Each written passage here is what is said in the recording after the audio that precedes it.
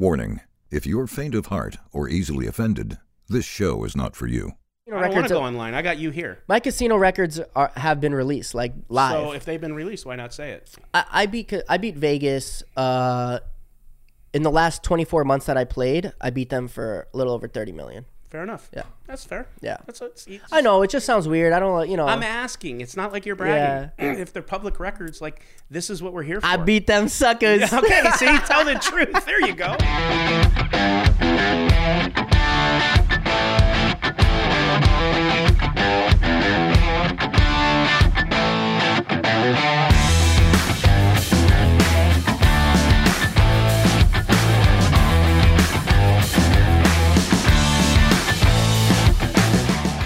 All right, well, welcome to the Nick Vertucci Show. I am Nick Vertucci, and I am here with Mikki. Mikki, how are you? I'm good. Hey, listen, man,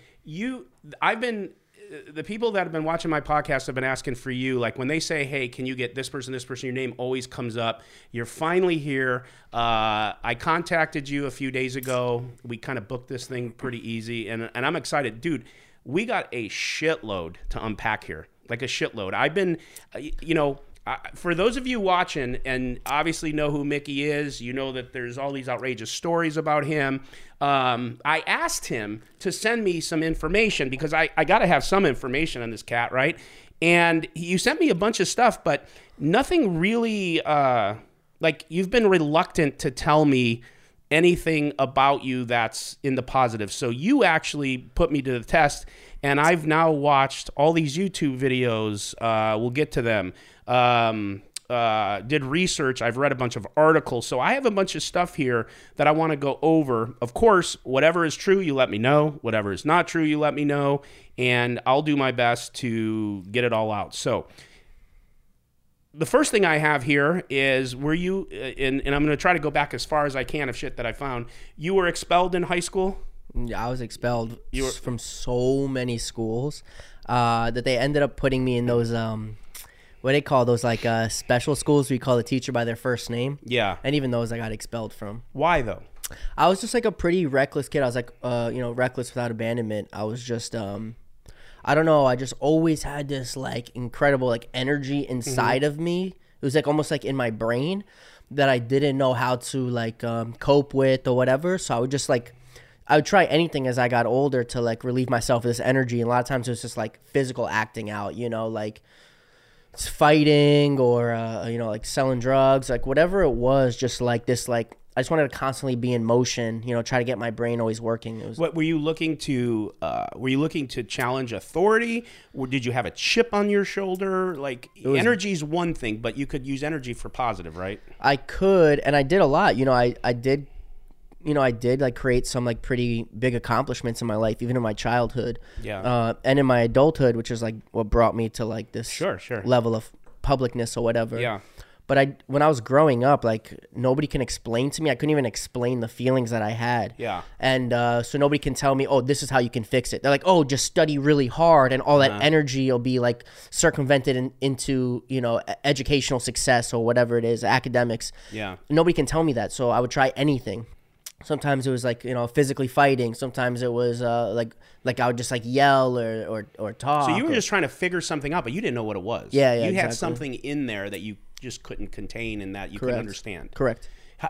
The maturity, like growing up, getting older, life experience, has that like helped you figure it out? Like, how did that change? Was there a pivot point? Well, I used to like party a lot, use substances and drink too much, stuff like that. I can tell you, I use that as a way to try to like numb down like the noise and the energy in my head to try to like numb me out a little. And that worked, but then it got me in other types of trouble that were natural to that lifestyle. It wasn't even like this energy anymore getting me in trouble.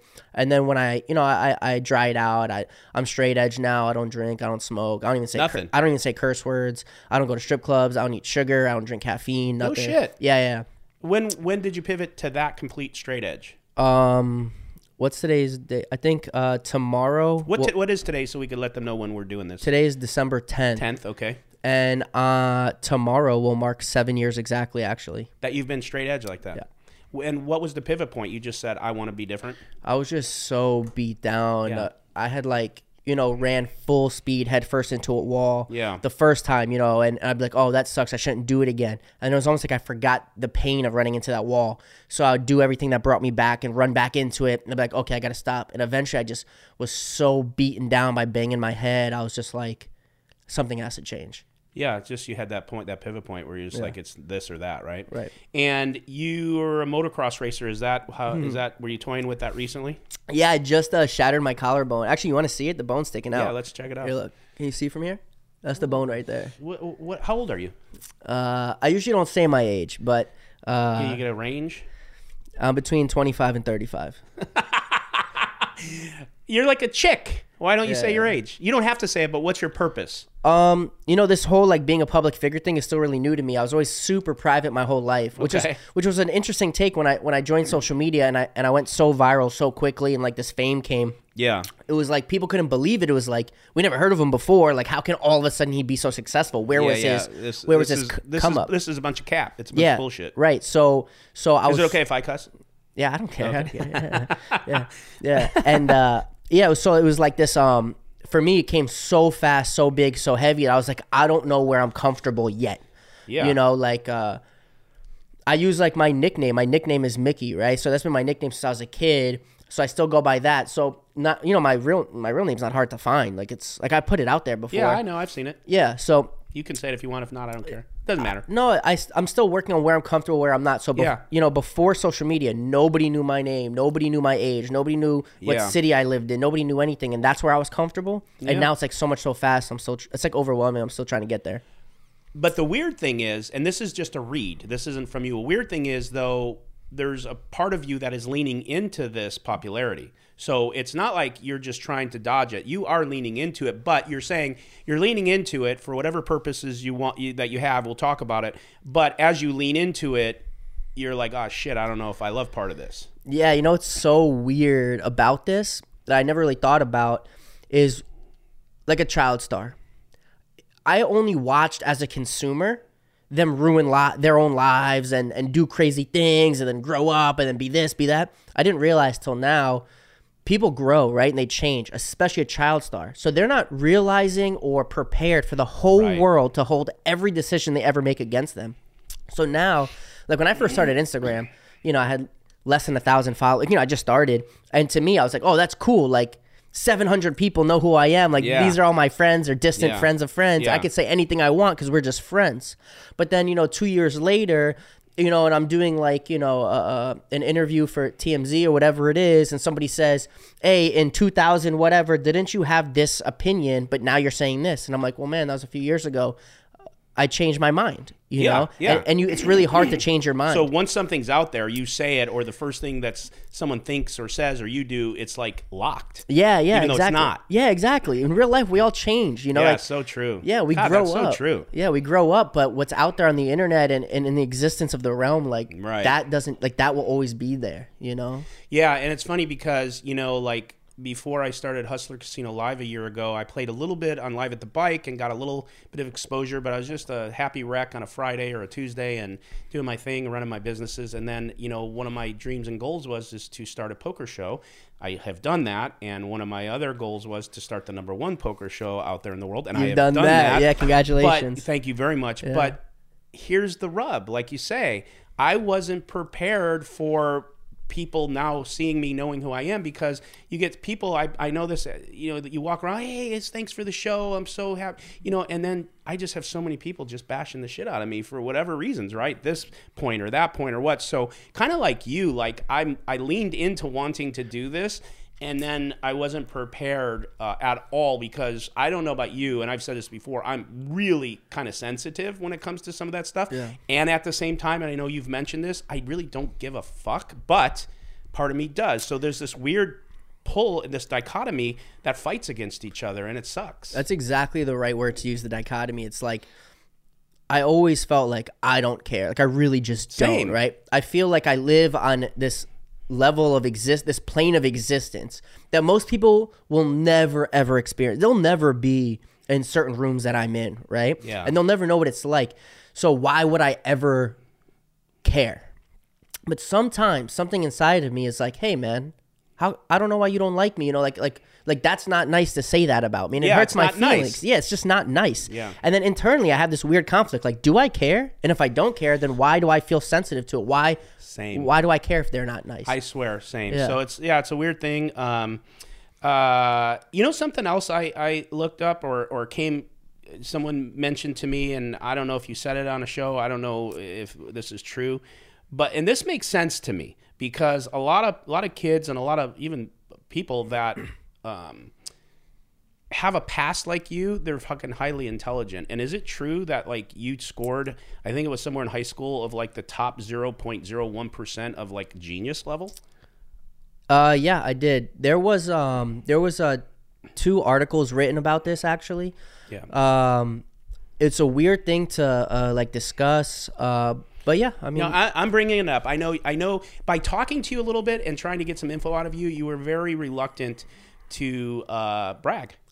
To be honest with you, so I'm pulling a lot of this out of you. So if I ask it and it's true, like lean into it because it's an interesting thing. You know, you don't look like someone that would be a genius. No offense. Yeah, it's okay. Yeah. Yeah. Is that, you know? I mean, that's so fair. You just never fair. know, right? Yeah. So I took all the tests and they all came back with high IQ and high intelligence. Yeah. Genius. Yeah. Genius. Yeah. Okay, fine. Yeah, so that's cool. I said it, not you, so don't sweat it. Yeah. So something else that you obviously were arrested young, you were incarcerated. Yeah, I was a that's troublemaker. Cool. Yeah, troublemaker. Yeah. But while you were in jail, you got your GED and you applied for a bunch of colleges. So yeah. Is that when you said, "Oh shit, I should like change some things"? Nah, I wish, bro. Listen no, to it wasn't. This, you weren't ready yet. But why'd you do that then? So I had for like high school, I was accepted and to go to Rutgers Preparatory School, and I just couldn't behave long enough to get in there. You know, I was there, like I was in, and I just couldn't keep it together. And everybody was like, we're gonna light this up on fire. And everybody around me was like, hopefully he just like behaves before he has to go to college, before university. But if he blows this up at Rutgers Preparatory School, he's gonna have a lot of trouble in college. So they're like, let's keep him out of there for high school. So if he keeps getting in trouble, it's like less people will know about it. And come college, hopefully I clean up and whatever. So instead I ended up getting incarcerated. So I had skipped the initial college phase. Mm-hmm. I didn't graduate high school. And I was incarcerated and I was in there for a little while. And this particular time I was on a parole violation. And I was like, bro, like, I was just like, all my friends are in college, are all in university. They're all, wherever they're at. And I'm like, here in jail. You know, and I'm just like a kid. And how old were you at that moment?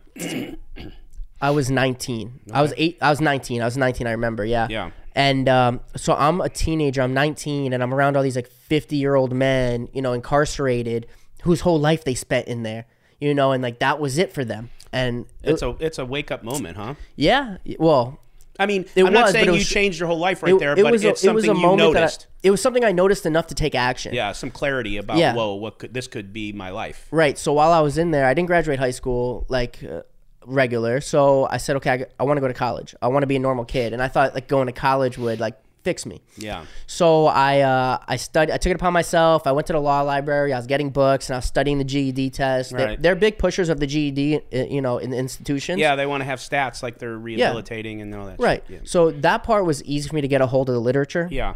So I studied and I took my GED and I passed. I took my SATs and I passed. I got don't quote me, but I think I scored a 1600 on my SATs. And I also think this is before they have now I think most of the kids are going to think like that's regular. But if you remember when you took your SATs, it was only at a 1800. Now they do it at a 3200 or something like that. Yeah, I get it. So I scored something like a 1600 on the SATs and I applied to 5 universities and I did get accepted to all 5 of them. No shit. Yeah, I went to the parole board and I tried to get re-paroled and they all turned me down. So even with the I'm going to go to college thing. Yeah, I was pretty reckless. I would show up to parole hearings with like black eyes. Like I was still a troublemaker, but I had like aspirations, you know? Yeah. But what I had to do is interesting because I couldn't have the university seeing like the jail address, you know? They couldn't like send it to such and such institution care of, Yeah, you know? cell block number 8. Yeah, exactly. So what I used to do is I would get my grandfather would be like the intermediary. So he would receive all the paperwork as me to his house, forward it to me, you know, and I would send it back to him. Totally. So the stampage was always of residence. Nice. Yeah, nice. but I got accepted to all 5, but I didn't get reparoled. Yeah. How many months or years did you do of jail in your whole life? Not too many. I did maybe like I think I served 3.5 or 3.25, 3.5 years. 3.5, yeah. Yeah. It's still long. I mean, I know it's not like 15, 20, 30 years, but like 3.5 years to sit in one place, man. The bigger issue for me is if you look at it a percentage based on my life, when I was that young, like I did 364 days when I was 15. So at 15 to do a year, that's a 15th of my life. You know what I mean? And, you know, so 3.5 years by age, whatever I was, 21, you know. That's a good chunk. Yeah, you know what I mean? Yeah.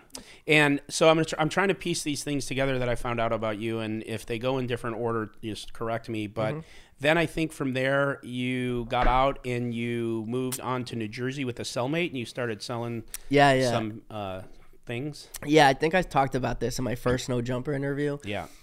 So my bunkie, rest in peace. He had died a few years, not too long ago.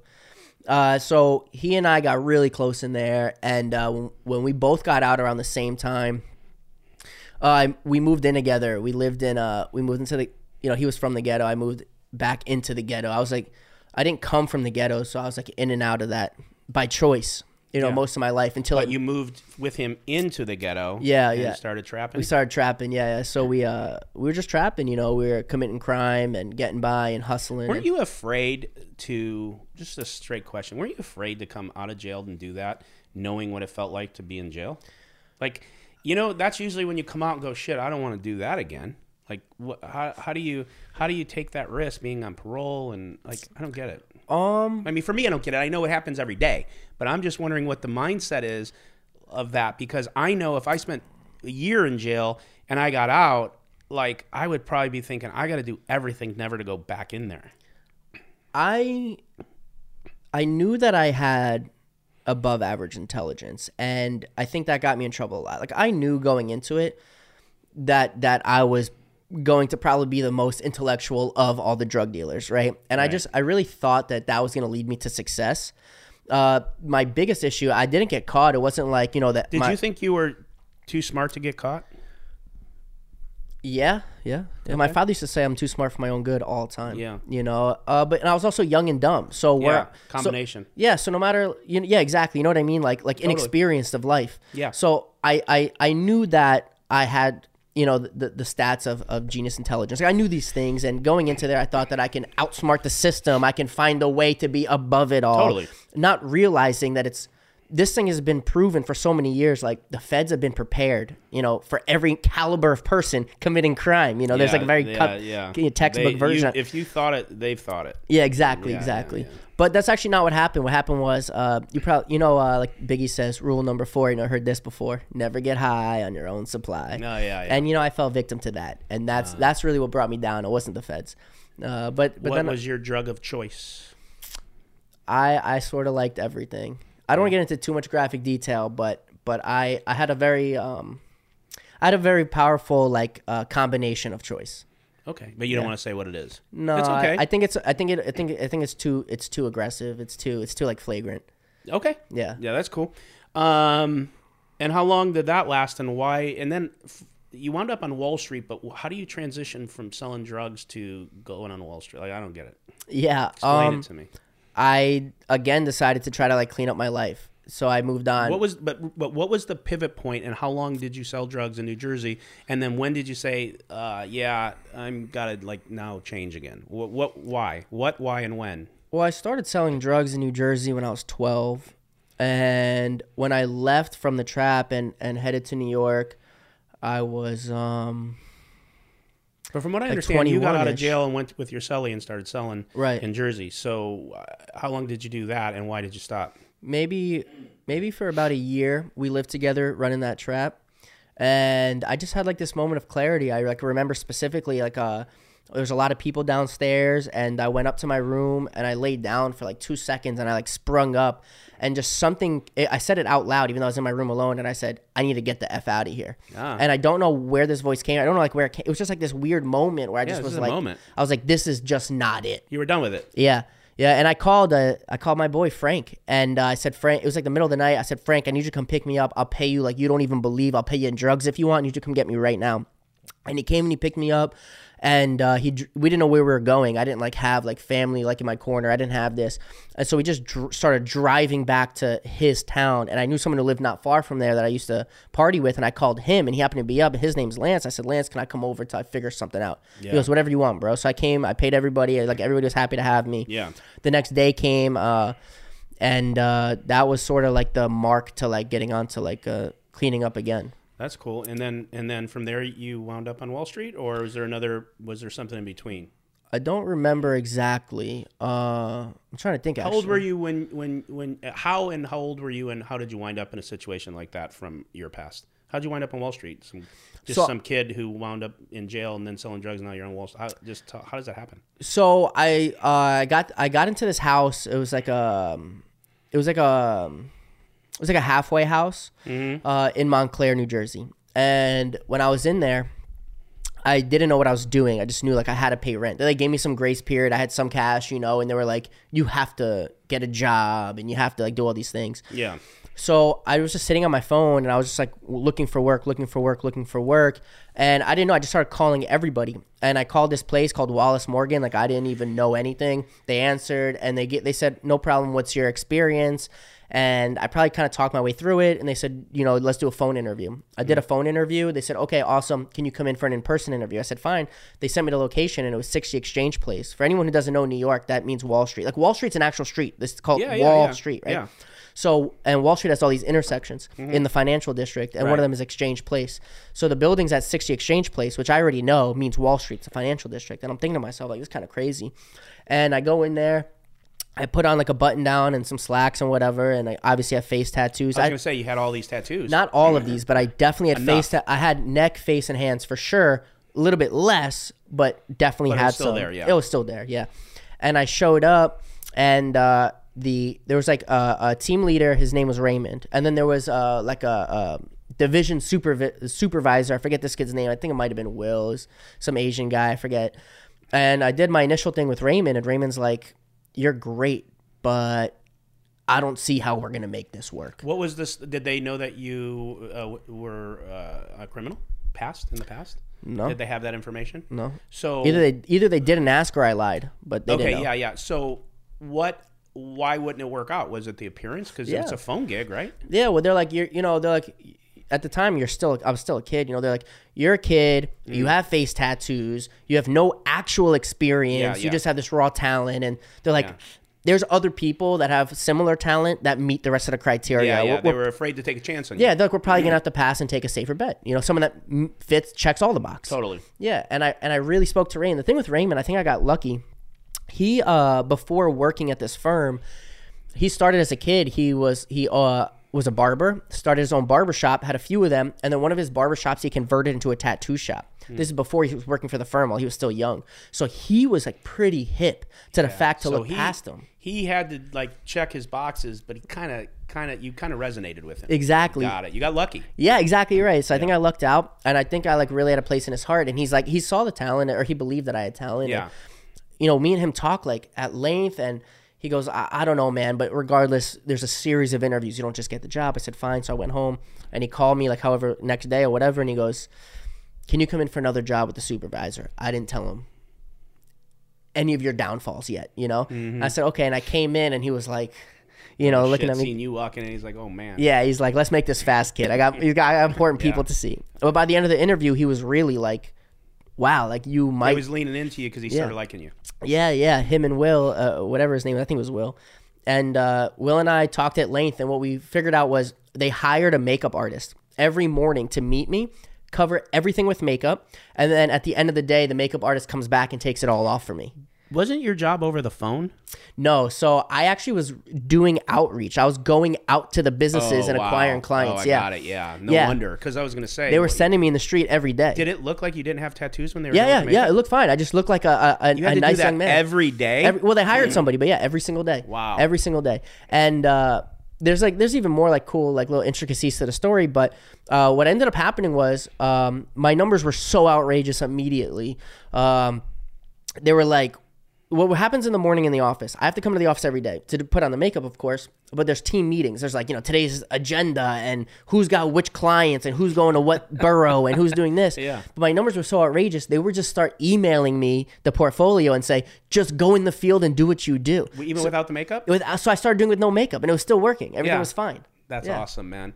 Yeah, that's a real indication of don't judge a book by its cover. And because, in society, everyone wants you to live within this box. The box could be appearance. It could be what you do in high school after, that type of thing. And, I've been trolled recently because, and this is a perfect example of what this means. You broke most of the rules and you found a lot of success. Would you agree with that? Yeah. Yeah.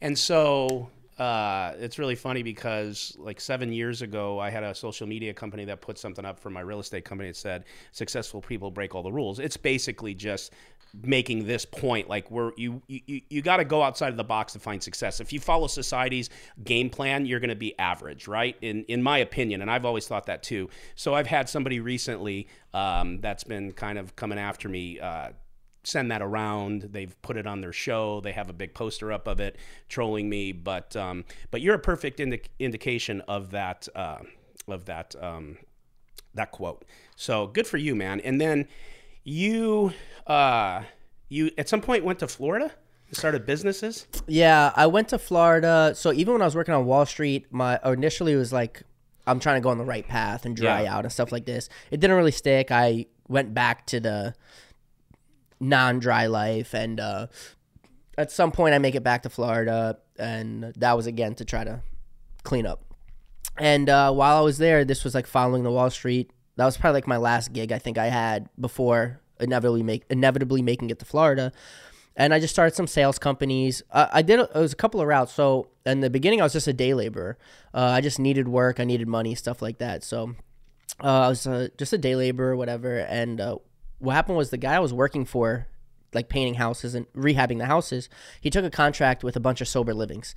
When we finished rebuilding all their buildings, the sober living came to me. They knew I was trying to fix my life and like dry out and stuff. They said, "You're out of work now, huh?" I said, "Yeah." And they said, "Do you want a job with us in-house?" And I was like, "I don't know what you guys doing there. I'm just some kid that's like a day laborer, basically." Right. And they said, "If you work half as hard in here as you did out there, you'll be fine." And I was like, honestly, if you're willing to take the liability of hiring me, I need the money. So they took me in, and I ended up excelling there as well. Yeah. And then I grew through the rehab space. While we were doing that, I had like this think tank. It was basically just a small office. And what we did was the entrance, which would sort of be like the Sally port or where the secretary would sit, whatever. And it has all these separate offices like on the side. We actually reversed it. So me and my two partners put our office, our 3 desks together in what would be like the lobby of our office, and we just retrofitted all the other offices with phones and computers and cubicles and stuff like that. And we use it as our think tank. So the 3 of us came through the same industry, so we're like, how can we just be better, right? Well, while we were doing it, we just came up with other random ideas in our downtime. Like, yo, do you think it'd be cool if we sold watches? And we'd be like, well, any of 3 of us have a watch plug? And one of us would be like, oh, I know a guy who can get me cheap watches, right? Yeah. And we'd be like, oh, well, can anybody sell the watches? Like, do we have customers? Like, we don't know. Let's find out. So we'd buy some leads. We'd stick one of our friends on the phone over there. We'd pay them, for a day or a week or a month, whatever it took, until we got some data back. Are we capable of successfully and profitably selling watches?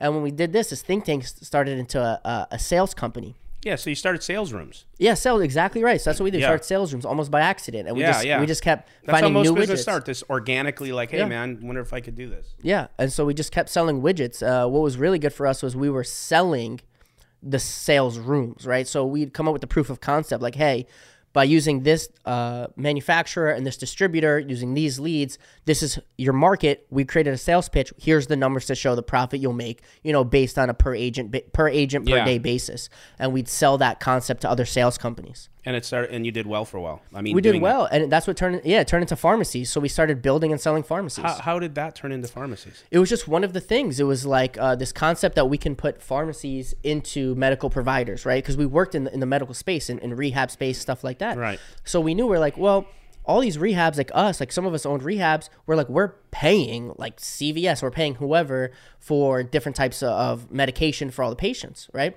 Like, why are we paying them? We're already a medical provider. Why don't we just license a pharmacy within our location and we can distribute the medication as well as bill the insurance carriers? So now you started legally selling pharmaceuticals. Yeah, exactly. Yeah. Well, you had a background in it. It makes sense. No, I'm just kidding. Yeah, well, that's good. But I will tell you this: what we ended up finding out was that those are called retail pharmacies, where you sell like medication. They're actually the least profitable, and they're the only way you make money is through real bulk amount of patients. Like, a lot of people have to come in and buy medications, like CVS and whatever. Yeah. And all these conglomerates, they found a way to monopolize the market, and it became really, really difficult to navigate as like an independent, like a mom and pop store, right? And you're not making money on the pills or the medication. You're making money on rebates given to you by the pill manufacturers, right? So they're all offering you deals like, let us, us as a manufacturer sell you the alprazolam versus the other one or whatever. Right. And they all offer rebates, and you're negotiating rebates. That's where you're profiting. Right. So whoever gives you the best service, biggest rebates, that's who you go with. That's who you go with. But it was really hard because we didn't have as many patients as a CVS, so we weren't really making money on that. So while we're in the pharmacy space taking meetings for pharmacies, this is really early on, we figured it out right away. It doesn't make a lot of money.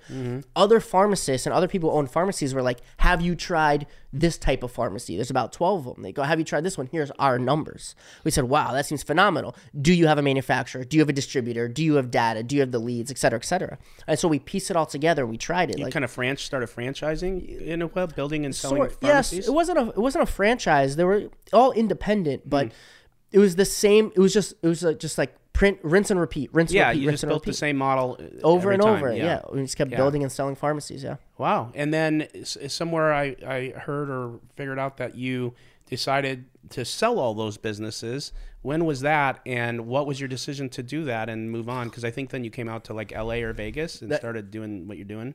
Yeah, that's right. In 2019, I sold my book of business. What made you do that? Well, so my two partners that I'd started with, the three of us had a lot of fallings out, and I ended up buying them out. We had a few, all these things we were doing were like different corporations. It's hard to have partners. Yeah, it was really hard. It's it's hard, three personalities, three opinions, totally three perspectives, three experiences, and it was at some point, our full lives were intertwined. We're working 18 hours a day on top of each other in the same little space. Our personal lives had to be one and the same as our work. So it was like every aspect of all three of our lives and our family or friends' lives, all our girlfriends' lives, was just so much that we all just started to kind of wear on each other. So I made the executive decision that I was going to buy them out. And we all negotiated, and it was fine. And, I gave them everything they wanted and then some. They were still my best friends. They were my brothers, and I want to see them fine. But when I bought them out and I didn't have to listen to their opinions or take into account their... great, right? It was like I had 3 times the amount of bandwidth now, because now I didn't have to have therapy sessions in my office. I have to say, I'm really sorry that in the meeting I said you dropped the ball, but I'm going to fix it. Right. I don't have to do now that you anymore. Can just go. I you can just do it. I just do it. Exactly. Yeah. I've talked many times about all the businesses I've run that I finally got to a point, and I do have a partner in this business with Ryan, and we still have a lot of butting heads on things, but we do different things. But prior to that, was adamant that I would never be in business with a partner, because no matter how much you love them, how great they are as a person, it's just hard. It's really hard, man. Because the thing is, you have to take a step back from doing work. By dealing with issues. Yeah, and to deal with the person, the issues. Exactly. It's so draining. Yeah, exactly. Yeah, and it just stops production and progress. It stops production, exactly right. So when I bought them 2 out, they were okay for a while. They were just getting checks to do nothing anymore, and they went on and did their own things. Unfortunately, one of them was murdered not that long ago, and I want to say rest in peace. Yeah, but let's say excluding that, obviously they did go on to do other great things themselves. Sure. But when we did that, I no longer had to stop production to have a therapy session. Yeah. And I can make my own executive decisions fully. Live and die on them too. Yeah, and I did that, and we grew. I forget the exact percentage. I have somewhere all my old folios, but we grew something like 6 times or your something like that. Your trajectory just took off. It was incredible. And I started making, and now I'm also making, an additional 66.6% for every dollar. Of course, yeah. Yeah, I'm making all the money. Did they 100%. ever have regrets? They had huge regrets. They were like, oh shit, what'd we do when they seen the growth? Yes, they did. I bet you they thought it was just lucky that they got out at the wrong time and didn't even attribute it to what you just told me. I agree with you that I think that's how they thought. Unfortunately, obviously for one of them, I'll never be able to have that conversation. And the other one, we did lose touch at some point, but yeah, I believe so, based on how they acted for the near actions, the actions of the near, the next following steps preceding buying them out. Yeah. And do you probably won't answer this, but I don't know how big of a book of business you had. Do you want to tell us what you sold it for? I don't want to say, but want to give us a neighborhood between 25 and 35 years old, or? I'll say this, that it was enough that while I'm living in the greater Miami area, that I decided to, when I sold it, I decided that I'm going to just like be this like young bachelor and live my life and just like be a retired young person. So it was enough for that. It was enough that's why I moved to LA. I wasn't working anymore. I was like, I'm just going to live a fun life for the first time. I'm straight edge and I'm up and up, and I got enough cash not to work, and I'm just going to move to LA. That's a good answer. We could leave it at that. All right. So then you moved to LA, which eventually brought you to Vegas, or do you live in both? Yeah, I live in both, but I'm technically LA based. Like if someone asks me, I'll say, I live in LA, but I do like own a house in Vegas. You do? Okay. Yeah. So you go back and forth. Oh. And so let's get to the stuff that's been very controversial. Yeah. Okay. You moved to Vegas or LA, Vegas, whatever, to chill out, but then you didn't really chill out. You, as you put it, and what I've seen is you went into the gambling business in Vegas and from your words, smashed it. Yeah. And then got kicked out. Yeah, I smashed them suckers. Yeah. Yeah.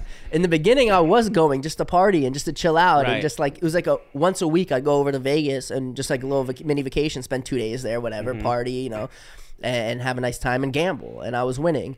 And I was like, oh, that's cool. Like I always gambled like my whole life, always had so you gambling. dug the rush of that. Yeah. And it was just cool. And I had all the time in the world now, and, I had extra cash. It didn't matter win or lose, but I happened to be winning. How long did it take for you to start saying, okay, I'm going to kind of do this at a higher level where... About a year. About a year of just partying and having fun and gambling. Yeah. And let me ask you this question, man. I'm just going to ask you some real pointed questions, okay?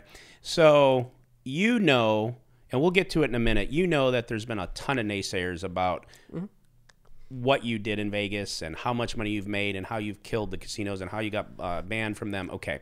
So my question to you is how many people in your position are in that position? Because we know that most people that gamble for a living. Now, I know there's professional poker players and there's people that are above the cut, but not everyone can do that. Matter of fact, I would believe it's such a small percentage that it is unbelievable. Now, is that true, or do I have that wrong? Because I don't know.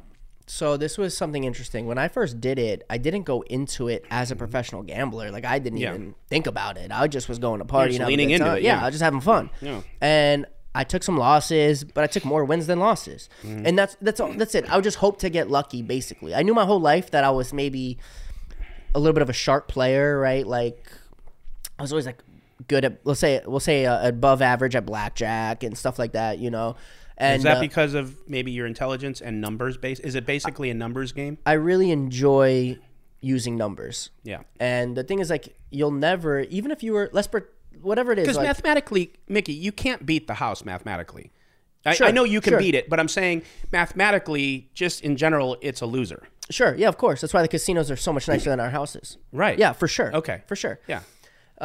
So when I first went into it, I didn't even think, like, do people beat casinos? I was just hoping, like, every week that I would go, I'd be like, oh, I hope I get lucky and I hope I win. Book a win and have fun. Yeah, exactly. That's all I was looking for. And then at some point, I was like, wow, when I go to do my taxes after the first year, I was like, wow, I owe some good money from the casino's payments to me. I was like, okay. I said, I wonder what happens if I turn up the heat a little bit. So, I basically added a 0 to everything. And so did my wins. And I was like, let me take this more seriously. And as I took it more seriously, come to find out, there are communities of people around the world who, for a living, are professional gamblers. They have like these secret chat rooms where they discuss which casino on which day and which part of the world is beatable in which game and which table, and where there's room to exploit casinos and where there's weaknesses, where there's... So there's a group for this that communicates. Is it like some kind of Discord that communicates privately. It for sure, Like a privately, private for group? sure. It's for sure private communications. Why would somebody share that information with you and you with somebody else? Well, because then so let's pretend that there's a group of I'm making this up 100 people. Let's pretend in this group chat. And let's say I said this casino in Las Vegas on this day has this exploitative feature. Yeah. That's a big thing that I just gave them. But they're giving me the equal for each one of their casinos in whatever respected city they're from or whatever country they're from. Right. So I only have one casino. I'm making this up again, but imagine you guys are sharing assets. Yeah, I mean, and that's more valuable than anything. No, that networking and sharing assets. Yeah, I get it because then you know where the cherry patches are, right? You have, again, if I got this wrong, I don't know if it's self-proclaimed. I don't know if it's just out there. Sure. One of the top baccarat players in the world. Well, this is how that a true statement, or is that your opinion, or how do we calculate that? So it's a true statement. It's hard to calculate. This is how the calculation comes in like the most watered down version. Mm-hmm. There's been 4 people in history to be backed off in the game baccarat in Las Vegas. Phil Ivey, what's their name? Kelly Son, some guy whose name I forgot, and myself. Those are 4 people in the world that have been backed off of being able to play baccarat in casinos in Vegas. Right. Now, out of that 4, 2 of them were, I don't agree, but what the casinos say, we're taking an unfair edge against them, right? In different terms, the claim is that these 2 players were cheating. Who were the 2? Oh, it was Phil and again, I think, what's her name? Kelly? I think her name's Kelly's son, right? Cool. Okay, whatever. Yeah, it was his partner in crime. Oh, the gal that sat with him. Exactly. With the cards. Exactly. I mean, I know the Mandarin-speaking translator. I know about the controversy and the shades of the cards and all that. Whatever. Yeah. So out of the 4 of us, them 2, they figured out what it was. What was their edge? And they said the casino say it's wrong, and I'm on Phil's side 100% that it's not wrong. But nonetheless, so if you took them 2 out of the equation, it's me and one other guy. And the thing is, I've never. At one time, and the executives we had a conversation about the other guy. I forget, he has like a really plain name, like something Roberts or Jim Roberts, something plain. I totally forget. I didn't really care enough to look into it. Didn't matter. I don't really care. Yeah. But they had told this to me, and I never got the details on why he was backed off. So, us being the only 4, the claim is like that I'm top 4. In theory, I don't know. Maybe you could even say top. Maybe you could say I am the best. I'm not really sure. But it doesn't really matter to me. That claim is not necessarily like. It's not an effective claim. Like, I don't really care. It doesn't. Okay. It doesn't matter. So I'm going to ask you a stupid question because I have no basis of knowledge on Sure. it. Okay. The only time I've ever sat at a baccarat table was one time this year with Jeremy Levin, the J Boogs. He plays on our show. Whatever. Yeah, that's my dog. Yeah, you know him. You like him. Yeah. Yeah, he's salt of the earth. Well, anyways, we were in Vegas eating dinner, whatever, and I just decided. Benny Blanco's brother, you know. Yeah, Benny Blanco. Yeah, the famous Benny Blanco, of course. Yeah. And he went to play some baccarat, and I just went with him just to kind of screw around. And I've never seen a hand. Matter of fact, when he started bending the cards, my exact thing to him is, I go, what in the fuck are you doing? Like, I never sat. I don't even know how. Even right now that I sat there for a few hours, I still can't remember how to play. Okay, so when I ask you anything, it's not based on me trying to like say, oh, how. I don't know. You can give it to me. It's yeah, all yeah. right. So, and it was so weird because when I was there, I looked at the floor man and I go, why are you letting him do this? Because even though like they're just cards and they make millions of dollars, it's like I come from like nothing, and like anytime you waste something, it just doesn't make sense to me to like do that. I just didn't understand it. And I go, why are you letting him do this? And he goes, because if we don't, somebody else will. Mm-hmm. Right? And so I guess that's just the thing. I don't know how to play the game. So I ask you this. Is there an edge? Like, what do you know that all these other people don't know? Like, I don't get it. That's what becomes unbelievable about it. How can just a handful of people or less have this? I don't know if it's an edge. I don't know if it's a betting structure. Like, what do you know that somebody else doesn't know? Like, because you're not supposed to beat it. I don't get it. Like, that's what makes it unbelievable and why you've taken so much heat. Yeah. Try to layman terms that shit for us. The layman's terms is the casinos cheat, and if you just figure out the cheat, I mean, it's not impossible to reverse engineer. No, but okay, I'm going to press you. They cheat how?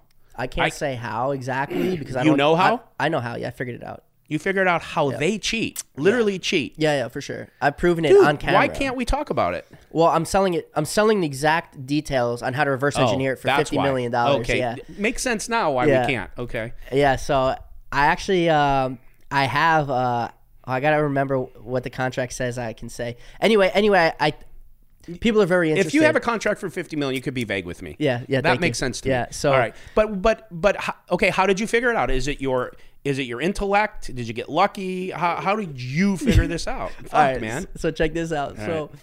I don't know why. I have a feeling you're going to be one of my favorite interviews by these people. This is so interesting to me that I'm like feel like I'm watching. So I don't know why, but older people seem to really like me. I seem to really get along with them. Maybe that's why right? I like you. I could be your fucking dad. Go ahead. So I used to play cards in this particular casino in a particular city in a particular country very regularly. All right. And this particular casino doesn't have a lot of huge action. But I used to go in there because nobody was there. It was quiet. I could be left alone and just hang out. Like nobody bothers me. But very regularly, there was this old man who used to also play like pretty big, Yeah. So it was basically just he and I. And it was like very regularly, like almost always, like he and I are going to meet at this casino. He liked you. And he really liked me.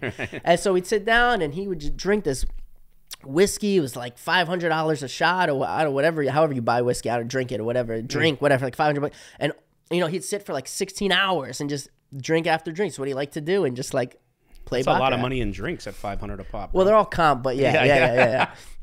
But he would play, and he flat betted, and he didn't bet huge, but he bet above average for sure. And we're just talking one day, and he goes, Mick, the game's changed a lot over the years.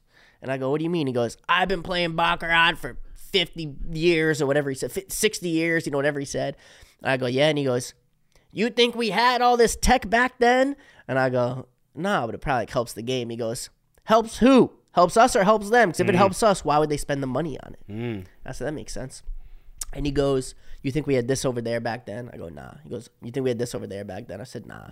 He goes, you think they operated that? And he explained certain things in the motion of the game. He goes, the way they market it, the way they did it. He started explaining things about the game. And he goes, you think we did that, 50 or 60 years ago?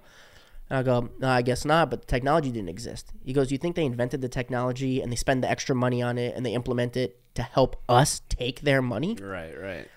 I said, okay, fine, but like, how can it hurt us? We're just flipping a coin here, player or banker. And he goes, watch this. And a couple cards came out, and he said, take note of the following feature. I took note of it, and he goes, I bet you're going to see the same feature in the next What's set a feature mean?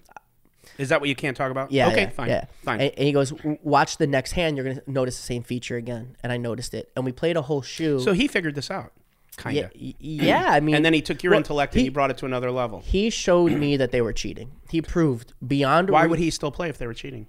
I don't think he cared. I think he just enjoyed getting away from his wife, getting drunk. Right. That's what he did for 60 years. He's Got like, it. he's like, I'm going to go to this particular city in this particular country. He was willing to give them the edge just to drink and chill. Get to chill, yeah. Get away from his wife and just be on vacation. People spend, $20K to go to, I don't know, wherever they're going. He's like, I'm going to spend whatever I'm spending, and those relative to his income. That was his enjoyment. Totally get it. And so he proved to me beyond any doubt that there was cheating. And I said, okay, I understand there's cheating. And then I had to take it myself, and this is what I did privately, and this is what's worth the $50 million, is I had to figure out why did they choose to cheat that way. And if I could figure out why, then I can reverse engineer it and figure out how to stay ahead of it. And that's what I did. That's pretty damn interesting to me. I wasn't expecting you to tell me something like that. I was expecting you, if I'm being honest, to tell me something that was just not believable and it sounded like bullshit. Yeah. And not that that's just true, because I don't get it, because if it's player, it's bank, it doesn't make sense to me, right? And you have a choice. Imagine that they already determined which hands were going to be player and which hands were going to be bank, and you could figure out how. If you could figure out. Yeah, and I just don't understand it, because the cards still go into a shoe, right? Yeah. Yeah. So okay, whatever. I know we can't get into it. Do you think anyone else knows this besides you and the guy that drinks whiskey? And do you think when this comes out and you get, if you ink that deal for $50 million, does it end baccarat? I mean, I don't get it. Like, what if everyone knows? I don't understand. So this is the thing with the $50 million. Yeah. What do they get out of it? Whoever's offering you that. They're gonna get every detail of the situation. Are they going to use it for their benefit, or are they going to put it out publicly? I don't care what they do with it. I got to be super honest. Yeah, no, I get that. That's fair. I don't know what they're going to do with it. They say like they want to win, because every casino does a slight different variation of this. So you can essentially figure out a way to beat almost every casino, but some will take more time because you have to apply it. It's like, you ever seen the movie, what's the movie about World War II where the guy invents the first computer? I don't know. The guy, what's that movie? The invention of the computer came from the UK to help beat the Nazi Germany during the Second World War. Yeah, I don't know of it. They had this encryption device. I'm going to go watch it because I love shit like that. Yeah, it's an excellent movie. It's a true story. I'll figure it out. So the Nazis had this encryption device, and the encryption device is how they shared messages all over the world about their next attack. Oh, and we broke it. Yeah, and we broke it. Yeah, I remember hearing that. Yeah, we broke like a Morse code. We broke it. Yes, very similar. Yeah. The way that we broke it was by inventing a computer that essentially reverse engineered. I didn't watch the movie, but I knew of this. Yeah, so what they did is the computer, it would ran infinite amount of sequences in little to no time. Because if you did it manually, you're talking about 100 million years it would take you to decipher each code coming in. Yes. But you need to get it done in real time. So that was the reason for the invention of the first computer ever. Wow. Yeah, and that was how we helped to beat the Germans during World War II. I remember hearing that. Yeah, so imagine that the way I have created my algorithm, I just use the term algorithm, was a similar concept to that, right? The information comes in, and it has to like decipher and decode and figure out what is this casino's version, what is the message this casino is, and then it'll like, it's different. Obviously, it's different than this, but just imagine like conceptually. Mm-hmm. Yeah, I get it. And then it prints out the answer. This casino uses this variant of this version. Just breaking the code. Yeah. Wow, that's so interesting to me. What's that? The Imitation Game. That's the movie. The Imitation Game. Imitation nice. Game. Yeah. I will watch it. Yeah. For sure I'll watch it.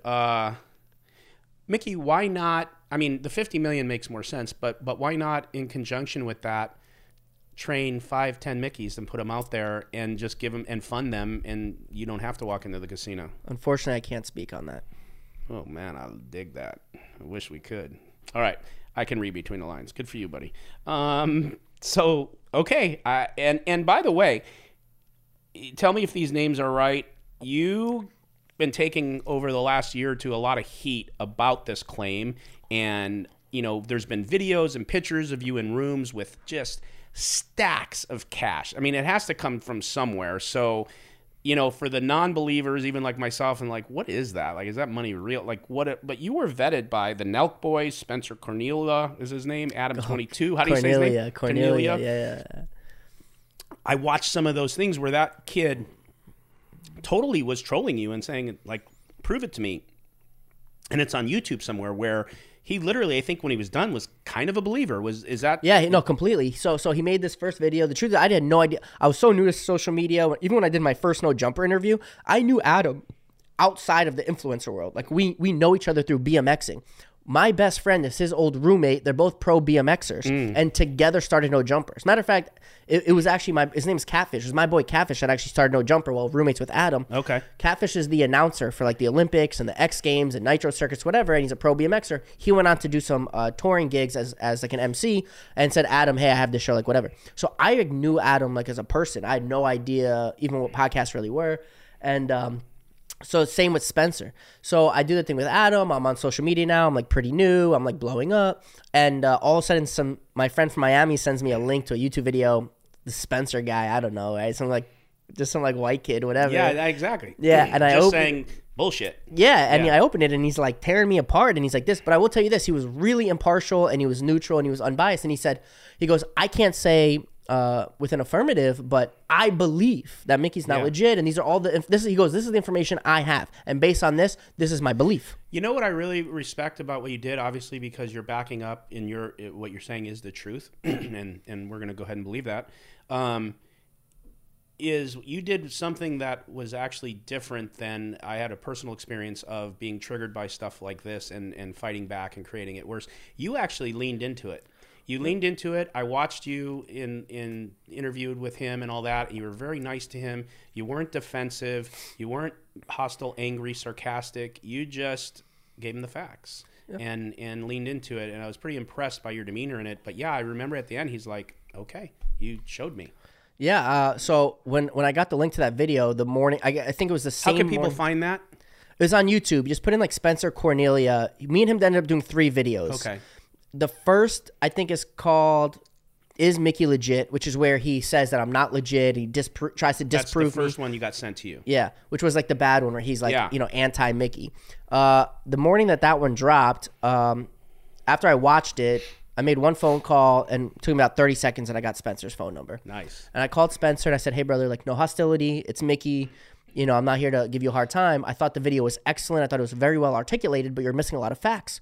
Do you want to get together? I'll give you all the facts. And at the end, you can at least confirm that I'm not legit. But if I happen to change your mind or sway you, Then I would appreciate if you said that. That's all I said. And he said, yeah, I can come over tomorrow. So the next day he came over. I believe it was the next day. He came over and I showed him anything he wanted. I gave him my phone. The thing is, we filmed for like 8 hours, spent the whole day together. But he condensed to a 20-minute video. So there's a lot of pieces missing. But Totally. Spencer has talked about it in other videos.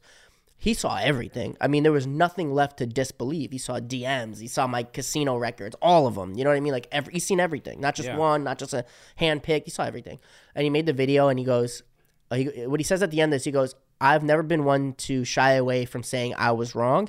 And when it comes to Mikki, I was wrong. I respect that. Yeah. Mikki, let me ask you this question. I don't think you're going to answer it, but I'm going to ask and I'm going to hope you're going to answer it. Sure.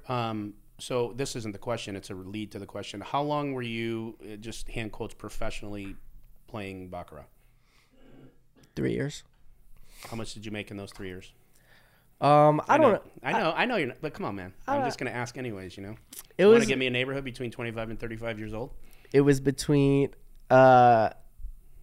it was a few tens I of hate interviewers that give soft interviews, bro. It was some tens of millions. This is the thing. You can go online. My casino I don't want records to go online. I got you here. My casino records have been released, like live. So if they've been released, why not say it? I beat Vegas in the last 24 months that I played. I beat them for a little over 30 million. Fair enough. Yeah. That's fair. Yeah. I I know it just sounds weird. I don't I'm asking. It's not like you're bragging. If they're public records, like this is what we're here for. I beat them suckers. Okay, see, tell the truth. There you go. That's what we're looking for. I beat those bitches out of 30 million. I smashed them. Yeah, I got them. I got them so good. Oh my God. Right. Do you still have most of that money? I actually hold on. Man, you hit somebody with a quick thing and the truth comes out. No, tell me. No, so I locked up most of that money. So I have this real estate management company. They basically took all my cash and they just handle things. I really don't even ask too many questions. Be careful with that. Well, the owner is somebody very, very close to me. Be careful with that. You're absolutely correct. Okay. This is, I think I'm in a very safe situation. You're absolutely correct. Yeah. I kind of put the management company together myself. I took a few people that come from real estate that are very close to my life, and I said, hey, do we want to come together and put a fund? And everybody said, yeah, we're already doing that on our own, but we can create another with you. Like, let's do it. So they're handling most of that. What kind of fund? A PPM? What type of thing are you running? Just a real estate fund where you're buying they're real estate rentals and different Yeah, things? exactly. Buying, rebuilding, selling, nice. Leasing, Leasing, cool. Yeah. Smart. Very good. Yep. Before I go and blow the whole bag. Yeah, that's smart, man. Lock it up, bro. Because you know what? You're a degen, right? Yeah. I can't help myself. I love. I've seen you play poker. Yeah, I love. I love to gamble. I love gambling. I love lighting money on fire. I love just getting out lock there. some of it up and then go get your rocks off. I figure if I live like I'm broke all the time, I'll always have the hustle I had when I was younger, so I can always make more. I kind of live like that. Yeah. You know, people make fun of me because what they think I have or have made and how I play. Like I'm a conservative person in those areas, and I kind of like always feel like I'm broke. Because I've went broke twice. Yeah. Building like businesses and went broke, and so that's like in my core, and I'm like learned my lessons. So everything I do now, being my age, not your age, I'm much more conservative because I don't have, even if you were on the high end at 35, I don't have those earning years. So I'm very careful. So I get it. But then you started playing poker. Yeah. Now, did you start playing poker because you couldn't play Baccarat and you needed to do something? How did that evolve? And tell me about, that's it? That's exactly how it started. Yeah, okay. Yeah, like I played poker like my whole life. Like I learned poker when I was like 5 years old or something, you know. But I always found poker to be boring. You have to be like sharp all of the times. Yeah, you got to be A game. Yeah, always. You make one or two mistakes, you're done in that session. Yeah, you know, like let's say that a flop comes and one bet happens and everybody folds. You get dealt your next cards immediately, whether you want to take a break or not. You got cards, and you're like, I got ace deuce suited. What am I supposed to do here? And you're like, I really just want to chill, but the hand's like, I guess it has playability. Okay, I'm in, you know. Yeah, but your heart's not in it, right? And then all of a sudden you're locked in. You're like, wait a second. Everybody here is like super laser focused on this hand, you know. And I'm like, wait a second. I got ace. Dude, like, calm down, you know. Calm down. You know, and then calm down. I don't really want to be here right now. Yeah, calm exactly. Down, That's how I feel. You know, like I can't sit for that long, and I can't like stay focused for that long. I got to move on. So, do you think you could never? I'm not saying you are or aren't. Do you think you could not be a top great poker player because of the attention span? So, I actually had a plan. In 2021, my intention fully was that at the end of the year, I was going to completely quit table games. I was getting banned anyway. I was going to completely quit table games, and entering 2022, I was going to pursue a full professional poker career, like exclusively. That was my new like career path in life. A lot of things that came up. The first is, unfortunately, I had a lot of deaths. I had a lot of deaths last year. A lot of my friends died, and it just sort of like threw me through a loop. Like your age group? Yeah. Did they not get out of the fold, and they just like in a bad way? Yeah, most of them were still like in the life. Sorry to hear that. Yeah, it's okay. Like some of them weren't. Some of them died, you know, of organic.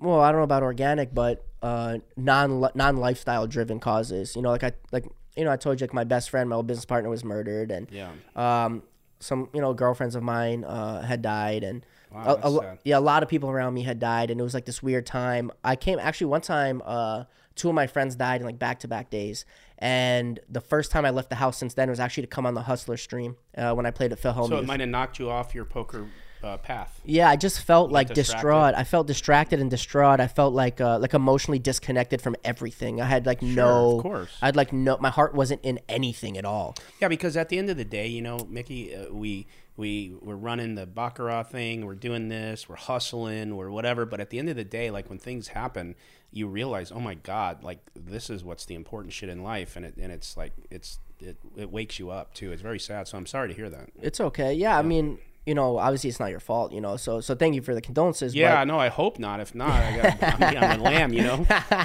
Yeah. But you know what? So what happened was I started becoming like a big influencer. So I started getting locked into that scene in that world. And then I have some movie deals and some TV shows that, you know, we signed contracts. So when that are out right now or coming? No, coming out. They're TV show, you can't say?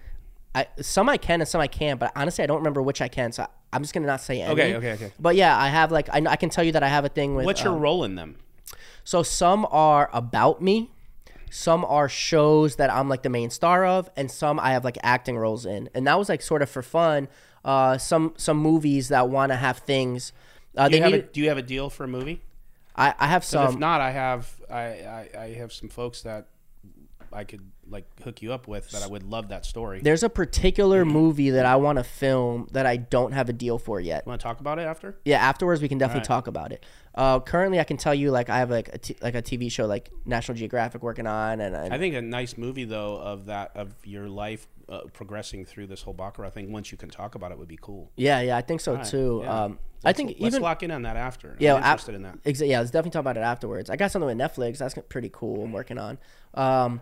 But yeah, there's that one particular movie that I'd love to do. Yeah. Okay.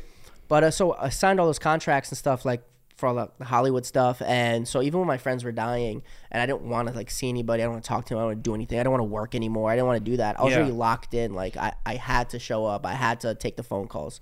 So between like getting really busy with like the movies and the stuff like that, and the influencer stuff, and then just, like being like emotionally disconnected from everything, I just put poker on the back burner. How do you consider? Yeah, I get it. How do you consider yourself an influencer? Like what type of influencer are? I know what an influencer is, but how do you view yourself? And what do you know about influencers? Like, why did you want to become an influencer, or did it just happen? I definitely didn't want it to happen.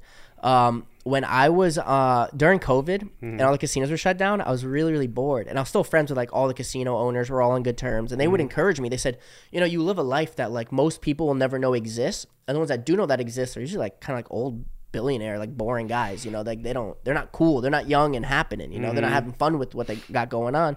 Don't you think people find it entertaining? Like you should create Instagram. And I was so bored that I finally gave in, and I was like, fine. You know, and I created an Instagram, and it immediately started like going viral. And you know, like one of the first like people that hit me up was Drake, and then like the second person was like Lil Baby, and I'm out with them and they're posting videos of me and it's blowing up more and more. So I was not prepared to be an influencer. I was not prepared to have any fame or clout or none of that.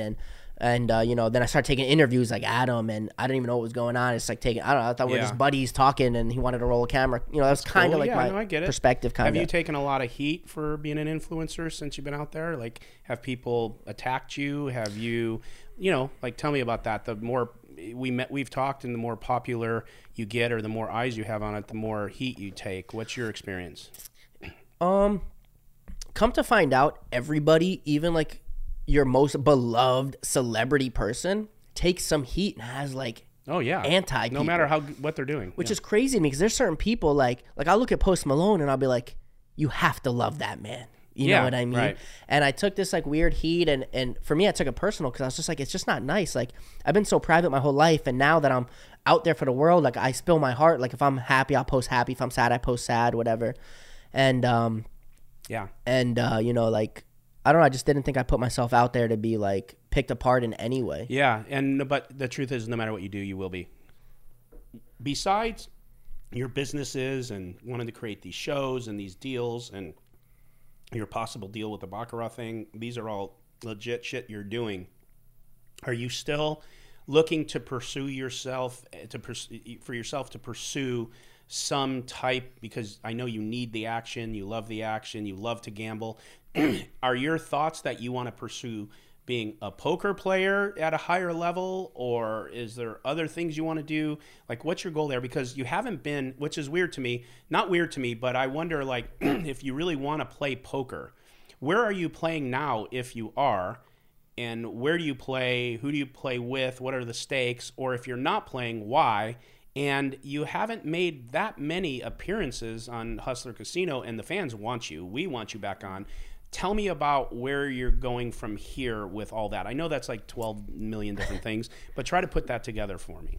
All right, so I guess let me try to break it down. So the first thing is like, do I have a desire to pursue poker originally as my full-time professional career? That's a way better way to say it. Okay, so I have this desire to be like a top-ranked tournament player. Like, I think that'd be the coolest. The thing is, like, that's the most challenging. It's you know the hardest. That's going to be hard for you with your attention span. That takes a lot of time and concentration, bro. It also has you're going to get a next hand every second. I know. It also has the least success record. Like, on a law of large numbers. Like, it's a grind. The least amount of people can be successful doing that. You have a better chance of being a successful cash game player than you do a tournament player. Yeah, because to play tournaments, you literally have to play one after another, after another, after another, because people see the success of that win or that second place finish, but they don't know you just played 15 prior to that. Yeah, and you also can't get a lot of 10th places because you don't have any final tables. A 10th place is like a really sick thing. Like, if I got 10th in a tournament, I would be stoked. But the truth is, no one's gonna be a stoked. You don't exist. Yeah, don't exist. You know, you got to be in the top 9. You got to get a final table.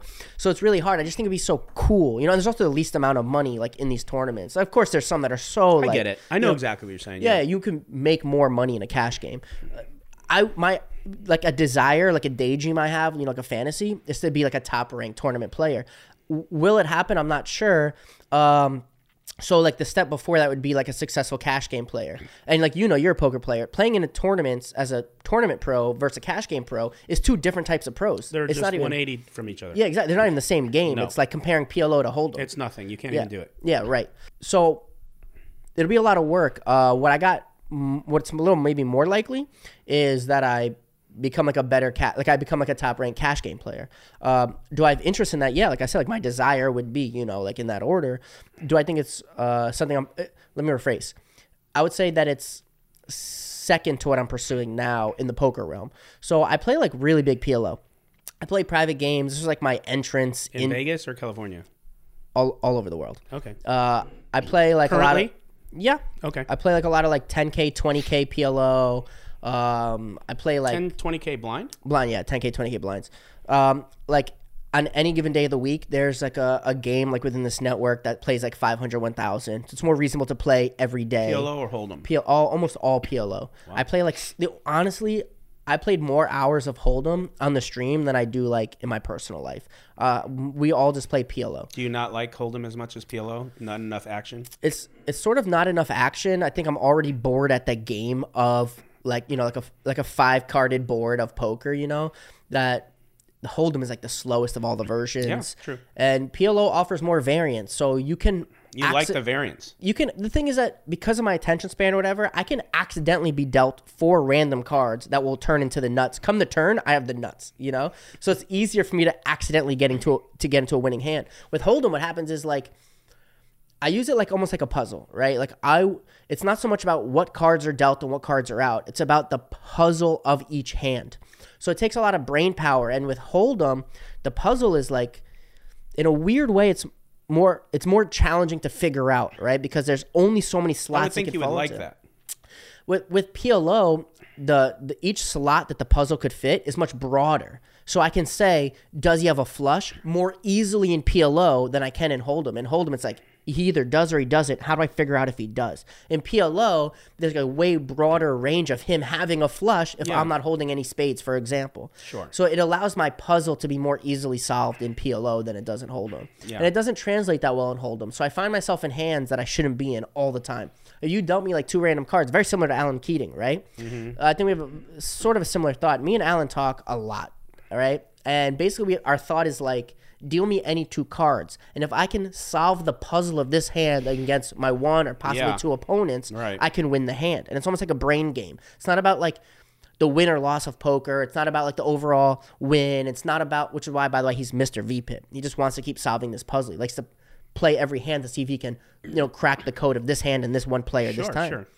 So it's not even about the money. Bro, if you ever saw me play a 5-5 game, bro, I get so livid in 5-5 games, right? The first thing is that the stakes, even on Hustler, are relatively small in comparison to my more weekly games.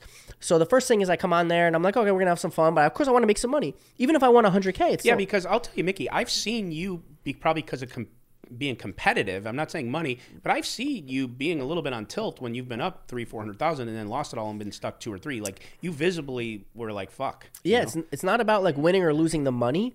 I'm competitive. I just want to win that hand. Like I want to crack the code of that. Like I want that puzzle to fit. I want to figure it out. Do you have a flush? Do you have top 2? Like what is it? It's not, that's like you said, I could be up 400,000, which I have in a game, on the show before, and I still can go on tilt first of all, I don't know if you knew this, that there's one particular game I played. I believe Matt Berkey played this game. Garrett played. Andy played. Gall played. Mm-hmm. I was not just the only profitable player for Phil Ivey played. Yeah. I was not only was I the only profitable player for the first 5 hours, I also broke a record on your show. I was the biggest winner in your show's history to date. I remember on that. Yeah. And I don't know why, but I think I know. Actually, I think I do know why, but I don't think that gets enough light. I set a record on that show that day, and I was the literal only profitable player, give or take, for the first 5 hours. Right. And so I'm up all this money, and I still go on tilt because I'll play one hand and I'll get the puzzle wrong. I will misread the situation, and then I'm pissed at myself. I'm like, dang. I should have realized that he was holding that and I was holding this. I should have made the call. I should have made the fold. I should have done something different. I get upset about it. It's not okay. So I was up 400,000. Like, I don't want to like be disrespectful to the money, right? But this is not all the money that exists in the world, right? I mean that respectfully, but it's relative. I understand. It's relative, but I'm pissed. I'm pissed that I made a mistake on that hand. That I should have solved that puzzle better. Right? Was that the? I don't remember what I was commentating once. I don't know if it was that show or not. And I remember, tell me if you remember this. And I remember because you are so unorthodox, I want to call it a mistake by being shocked and said something like, I don't know what he's doing. Yeah. And you weren't happy with me. Yeah, that's true. I called Feldman about it. I was pissed. Like, what the fuck's his problem?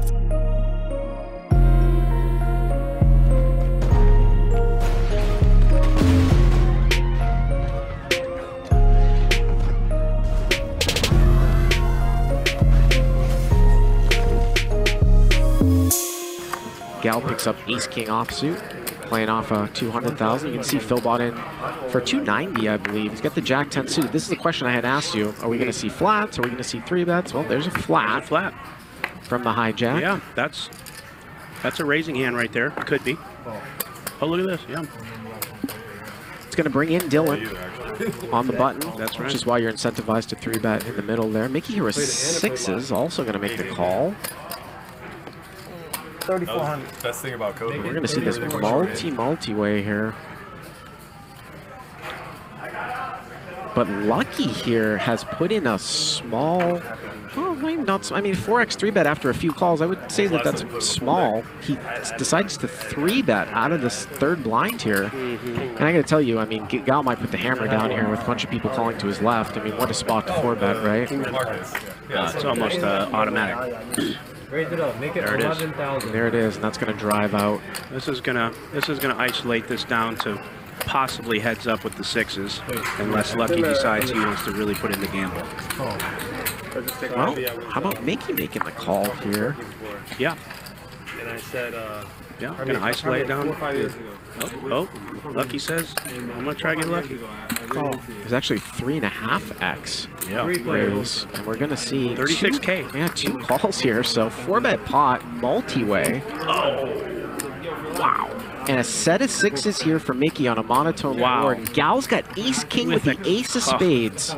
Guys, put your seatbelts on, please. And Lucky's gonna lead with air. Lucky's gonna get a rude awakening and have to just bail out of this hand very shortly. So 3-4 of hearts gonna bet 14,000. What is Gal gonna do here with ace king with the king of spades and Mikki here? I think Gal's gonna raise this pot up. Top pair. It was like the coldest response. Top pair with a nut draw. Don't see how he doesn't raise this pot to protect his hand a little bit. Well, you don't want to lose weak races though, right? I mean, I might do a lot of calling here, but there's obviously several ways to play it. We'll see what he does. That is true. raise it up. There it is. 36,000. You were right once again here, Nick. 36,000. So 14 and a small raise here. And now over to Mikki on this monotone board. I mean, obviously you have to be scared too of aces and queens, right? In a 4-bet pot. Yeah, you do. I believe Mikki's going to flat here. Just from a few times I've seen him play, but I don't know.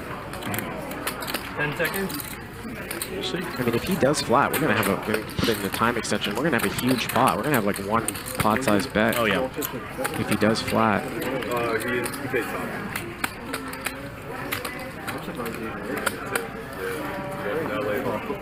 And there is the You know how much you're playing? With the 5 70 kings. more. 70 behind, We right? lost Lucky. Now he said he has 70 more. We have it at 94 on the graphics, but Yeah, I pot's think 122. he didn't calculate that right, because even looking at it, it looks like more than 7. Turn is a very, very big brick. I wonder if that'll be a factor in this hand, that Gull is not getting the right count. 74 as opposed to 94. It's not huge. Yeah, that's true. I think he's going to shove. 10 seconds. I really do. I'm all in. Yep. There's the shove. All in. All in. All in. Gal's all in. This is not a snap for Mikki. He's going to be in a lot of pain Tough here. spots for me. Yep. You cover me? Yeah. Yeah. What a tough spot. He's in the torture chamber right now. What do you think, Bart? He got a call, right? I think he got here this far. Yeah. And it's Mikki. He's just going to be in pain, and he's going to put it in, and he's going to wind his way either to a big pot or not. I call. There's the call. All right, Two good call. times? You have flush? 2 times? Once or twice? Whatever you want. 2 times. All right, they're going to run it twice here for I don't want to say before. All right, 2 times. 10,000 here, Nick. Gull doesn't want to say his hand. Gull needs to catch a spade that is not a deuce. That's right. Blank. Yeah, Oh my that gosh. does not do That it one, Nick? for him. Oh my gosh, a $310,000 pot that's going to go to Mikki. And another blank, and Wow. Mickey's going to scoop It's about 70. 310,000 if the graphics are correct. He seems to think that he has a little bit less, but we'll see here in a second. It's going to be right it's around more than 300,000. 70. Yeah. I think he said something like that. Yeah. I think Gull's not going to be thrilled that it's not 70, but it wasn't going to change anything. 60, 70, Yep. Uh-oh. 80. Let's see what Gull has to say. Is this 90,000? Yep. Yeah. Although Gull should ask for an exact count if he really wanted it. 91, It's not Mickey's obligation to give me the exact count. 93.8. I thought he had 70. Yeah. I just like quick looked and told you. Sorry. It's okay.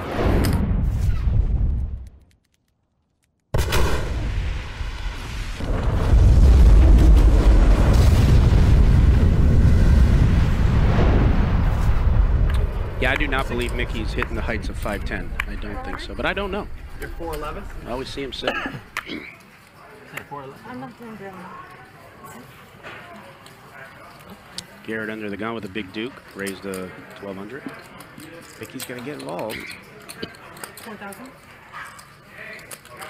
And he 3-bets the 4-5 offsuit. So Garrett opens ace-king off, and Mickey from out of position goes to 4,000. So about 3.5x here. What do you think the eighth wonder is going to do? Looks like he's going to call. Yeah. And they're deep. We usually don't see Mickey. I mean, Mickey's been on just a tear. Actually, it's a 4-bet. Excuse me. He 4-bets to 15,000. And Mickey's going to beat him in the pot. So 4-bet pot. I respect that. He don't. Wow. Well, like Mickey's that. just totally whiffed here. Yeah. King 10-9 all hearts. Whiffsville.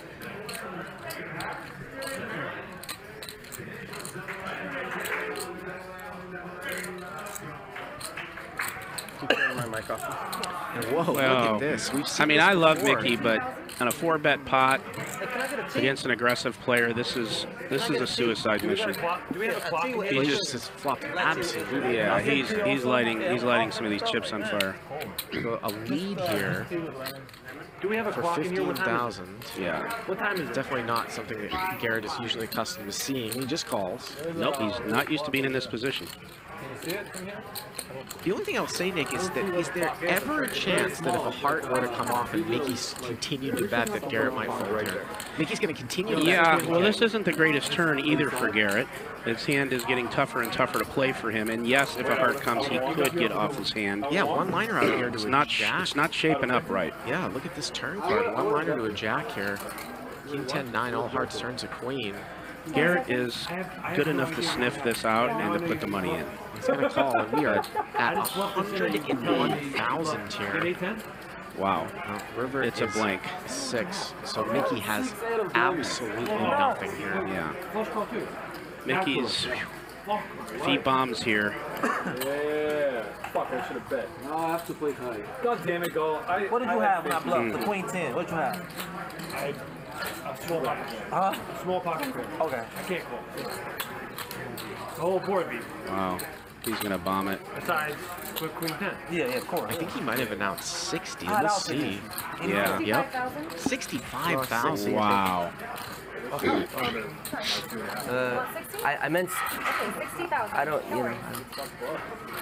Yes, What's the bet? 60,000. Whatever he wants. Is 60? I meant 60. I don't want to like. You're fine. You know. Just whatever you want the bet to be is fine. Yeah. I don't want to like poor etiquette is. You're good, dude. You're good. Fuck. Oh, so many tough decisions against you. Been wrong every time. Folded a bunch. Called and was wrong. Fucking such brutal. Yeah. Let it out, Garrett. Why do I think he's going to call Bart?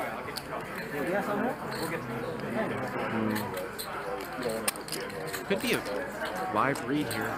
Yeah. Mickey seemed a little nervous now. What the fuck does this hand mean? I don't know. Now he's trying to look calm. Yeah. A lot of time chips might be going in here. This is a really Pick one. thin line here. It's like, would Mickey ever play a flop flush like this? Would he ever play just a jack like this? Remember, it's a 4-bet pot. He 3-bet out of the small blind, and Garrett 4-bet, and he snap called. Oh, he's going to try to vape his way to a fold. You got it again, huh? Fuck, dude. Every time you've had it against me. I feel like you got it again. Yes, everybody. That doesn't mean he's folding. Sometimes he switches gears right in the middle of the game. Man, he might be leaning that way, though. He doesn't look happy about this. This is putting him in a tough spot, man. Tough damn spot. Adding 1 minute. Can't win this hand, I don't think either. Just gotta hope you have something like that. Well, I mean, normally you wouldn't think the expected someone would have like ace-7 off with the ace of hearts, Not sure what to do. which is like the nut flush hands draw like that, but- unpaired. But we know that Mikki might even have that because he's got a black 5-4. So Yeah. trying to hand read here is really hard. Well, Garrett is the master of making the right decision. And 60,000 isn't going to change his life. He's just trying to make the best decision as a competitor.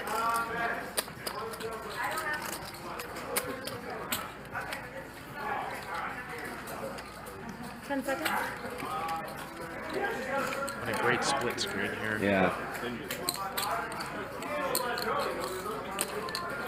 Guess I'll fold. Oh, he makes the fold. Wow, Mikki, show it, baby. Oh, man. Oh, My dude. and he shows him. How does that king? Woo! That's going to leave a mark. Phase 2 or 1? Nice hand, man. Wow, Mikki tricky. This guy's stepping all over Superman's cave. Garrett I would is have called the king jack. very disappointed in the fact he made the wrong decision. I know him You want me well. to show? You could. Yeah. All right. Thank you. Wow, Mikki. If you do or you don't, like, just, you know, I never mean to be No, rude. you can always show. It's all good, yeah. All right. He will take the information even though it's stinging. Why? Could you beat 5 high? I played that 4-5 when I bluffed it off to Garrett. That hand was a lot of fun for me. Not only do I like 4-5, like for me that's my range, but what I did was I raised pre-flop, so I could easily be representing like really big strong cards. And so if the big strong cards come, like I still have a lot of motion for the rest of the hand. But if they come small, I can hit my straights, I can hit, you know, 2 pair, draw, stuff like that. So I'm really in good position with like small connectors like that when I'm opening like pretty big pre-flop. The flop comes and it wasn't really my favorite, it wasn't small cards, it was actually like king, queen, jack, hearts. So now I'm in what my represented range is, which could have been big hearts, it could have been 2 pair, could have been a big pocket pair, could have been straight. So I have all of these things to represent. And as I bet initially and opened after the flop, I really got to like feel the range that Garrett might have been playing at. And it didn't seem like overly aggressive, it didn't seem like super confident, so I felt that I had a lot of wiggle room. And once I committed to that, assuming that I did have one of those big made hands, there was no way to improve on it, which means my betting couldn't change. I had to keep barreling. I had to continue representing the story that I was playing. So no matter what the turn was, no matter what the river was, there was nothing that was going to change about my betting patterns. There was like no, change. There's just no changing it. So I just kept up with it. He kept holding on for dear life. And ultimately, I still didn't feel strong about him. I was just trying to gauge his weakness, and I had 4-5 offsuit, didn't touch a single thing. I had 5 high ultimately, playing the board. And on the river, I have no choice but to bet big. I don't want to overbet because I think Garrett's the type of player that really wants to cling on to that. I think he's looking at the prize. So I was like, I don't want to over entice him to make a super donkey loose call. I want to bet just enough that he really has to consider it based on his chip count, but not too much that it's like it's worth a gamble because look how much I'll get paid off. So I bluffed him to 4-5. I bet my last bet on the river was 60,000 and he folded.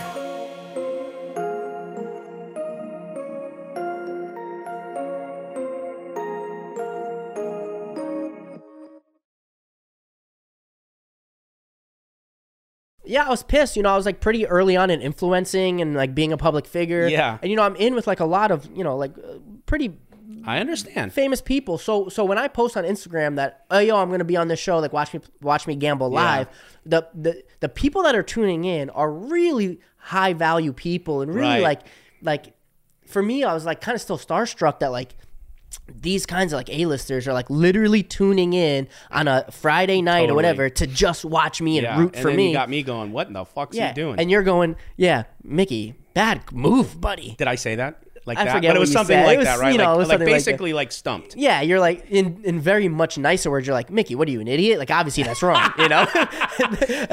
and then you know I have like whoever may be like famous whatever. Well, you know what I Probably, remember like, most is when I reached out to you once Feldman told me that you weren't like thrilled about it, and I reached out to you. You're very gracious. Like immediately we're very gracious. I'm like, dude, I'm really sorry. And you're like, oh, bro, you know, so it's I totally appreciate okay. that. It was, and you know, I think the moment that you said it was in this one particular part where the video got chopped up, and that video, which was reposted, has like 100 million views on the internet. Oh shit, sorry, so bro. Roughly 100 million. Was it people, in there? The comment? Yeah, I'm it was so like sorry. dead center. It was like, I'm so sorry. So, you know, it's like it's all right. It's yeah, it's okay. yeah, no, I know. You know, like 100 million people Right. hear this like professional commentator calling me a dummy. Well, that's you know? where you're wrong. I'm not professional, and if you ask anyone, they think I suck. So at least you got that going for you. No, not so good. But you got to think, a lot of the people that, something interesting I did for the poker community, which again was an accident, was I brought a demographic in that otherwise would never have looked at poker, you know? Yeah. So there's like this joke kind of in the community that I made poker cool again. You know, there hasn't been a big poker boom since like 2008. And then I don't know if I can say like I'm the reason. Like I'm sure that's way too big of a load for me to claim, but I think maybe I helped get poker in front of people that never otherwise would have taken a look at poker. Yeah, that's really good for poker. Yeah. And well, I'll tell you, you know, here's the good thing. The good thing is, it doesn't matter what I said.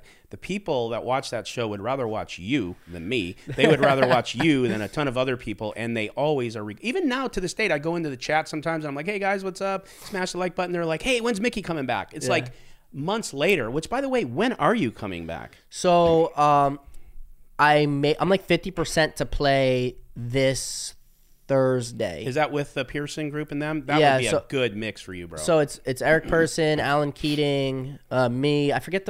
Mikki, get in there, man. This is the only thing, bro. So this just happened, and you know, you could see like the bone is still sticking out, and I see the surgeon the day before, which is Wednesday. Oh. And then to add insult to injury, actually last night we got into a car accident. We got hit by a drunk driver, pretty bad, totaled one of the cars. Wow. No yeah, shit. just last night. When I texted you around like 1:30 a.m., Yeah. the accident had like just subsided. Oh, wow. So I didn't mean to like lead you on or whatever. I was just busy. Then we were out. Then I got hit by this drunk driver last night, and the impact was pretty bad.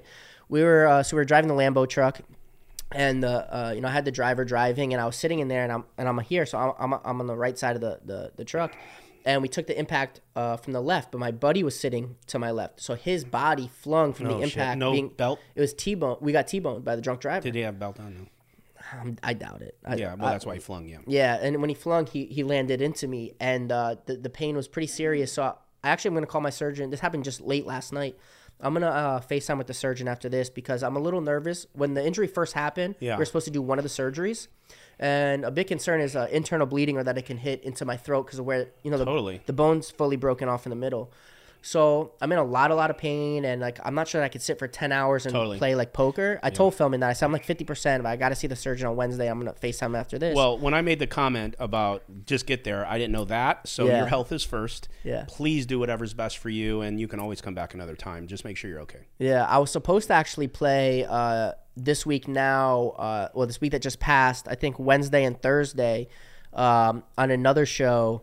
They told me to line up. I wasn't like that stoked on it. There's a couple cool players. I think Person was one of the players. I think Keating also was one of the players, but I think they were playing on off days. They put like other players in there. Andy, I think Andy's an awesome player. I like Andy a lot. Yeah. He would have been cool for the lineup. I forget the names now. I know Matt Berkey was in there. To be honest, that's a huge deterrent for me. I'm not a big fan of Berkey. He was in where? It was one of the other shows I was supposed to play last week, but I had the injury. Oh yeah, he played at the bike. Yeah, right. So I had this injury, so I really was like, I'm not supposed to be out of bed. Like, I'm supposed to like really be chilling. And I was like, maybe, like, I want to get fresh air. Maybe I'll play a few hours and like leave. And they sent me to line up, and Berkey was on there, and I was like, that really waves me in one direction. Yeah. Yeah. Well, do you know about the thing? Like he and I have a thing. No. You know anything about that? I don't know too much about him. I know I don't like him.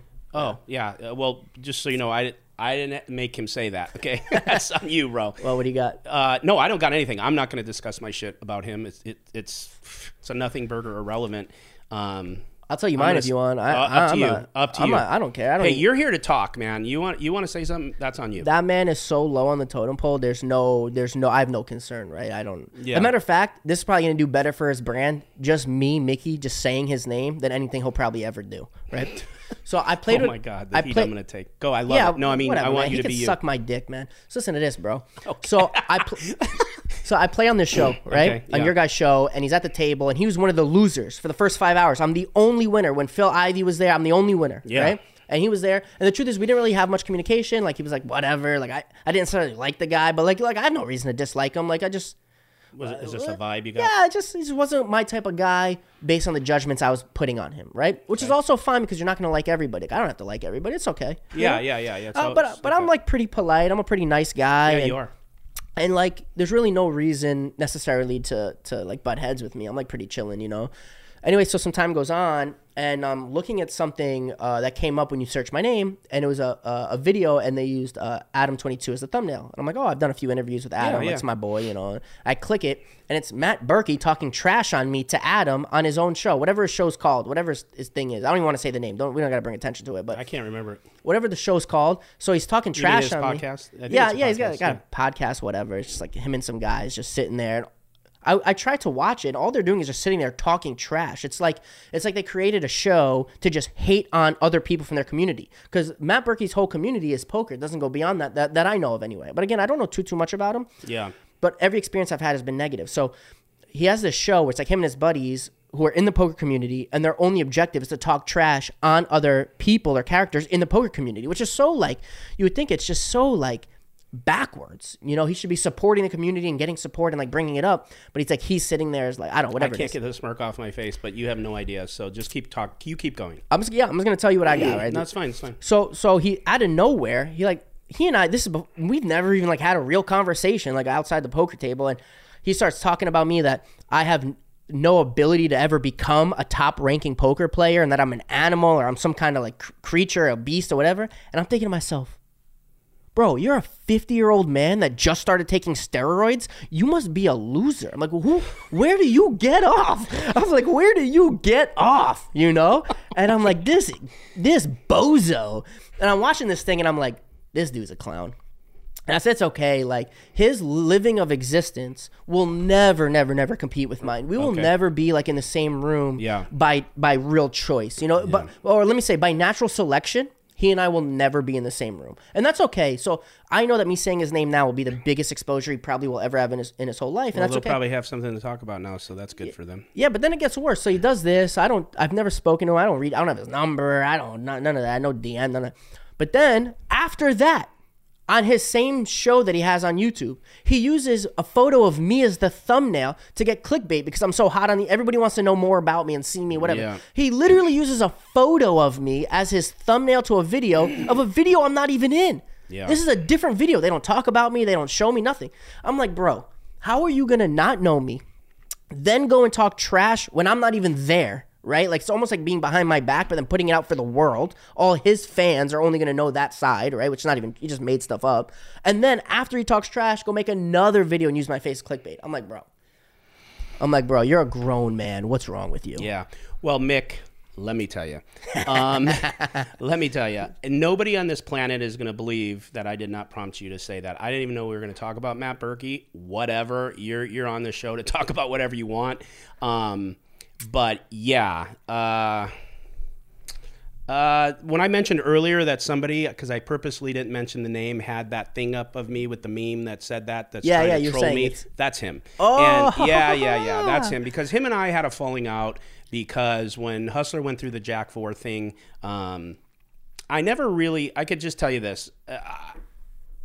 The one thing that you've been saying and I've been saying, and I don't know if people think it's soft or if they think it's whatever, sensitive, but it's just like, I don't understand the hate thing. I don't understand the hate thing. I even now, like, that should be a stepping stone for me to just fillet him because of the things you say, because I have so many things to say, but I'm not going to say them because, I've been trying really hard to make that go away, even though he's putting up posters and making himself look like, a child doing it, and he thinks he's funny, but, that's fine. I have one made for him too that I was going to put right here, and I've just decided against it because I just don't want to do it. Yeah, I think you should. Yeah, no, I'm not going to do it. And so I almost regret us even talking about it because like he's so irrelevant to me in my life. I got it. And it's just like I tried to reach out to him after. I made a couple mistakes. I put him on blast when he was He was coming after our show. And again, I never really thought he said anything that like it's free speech. You could say whatever you want, but he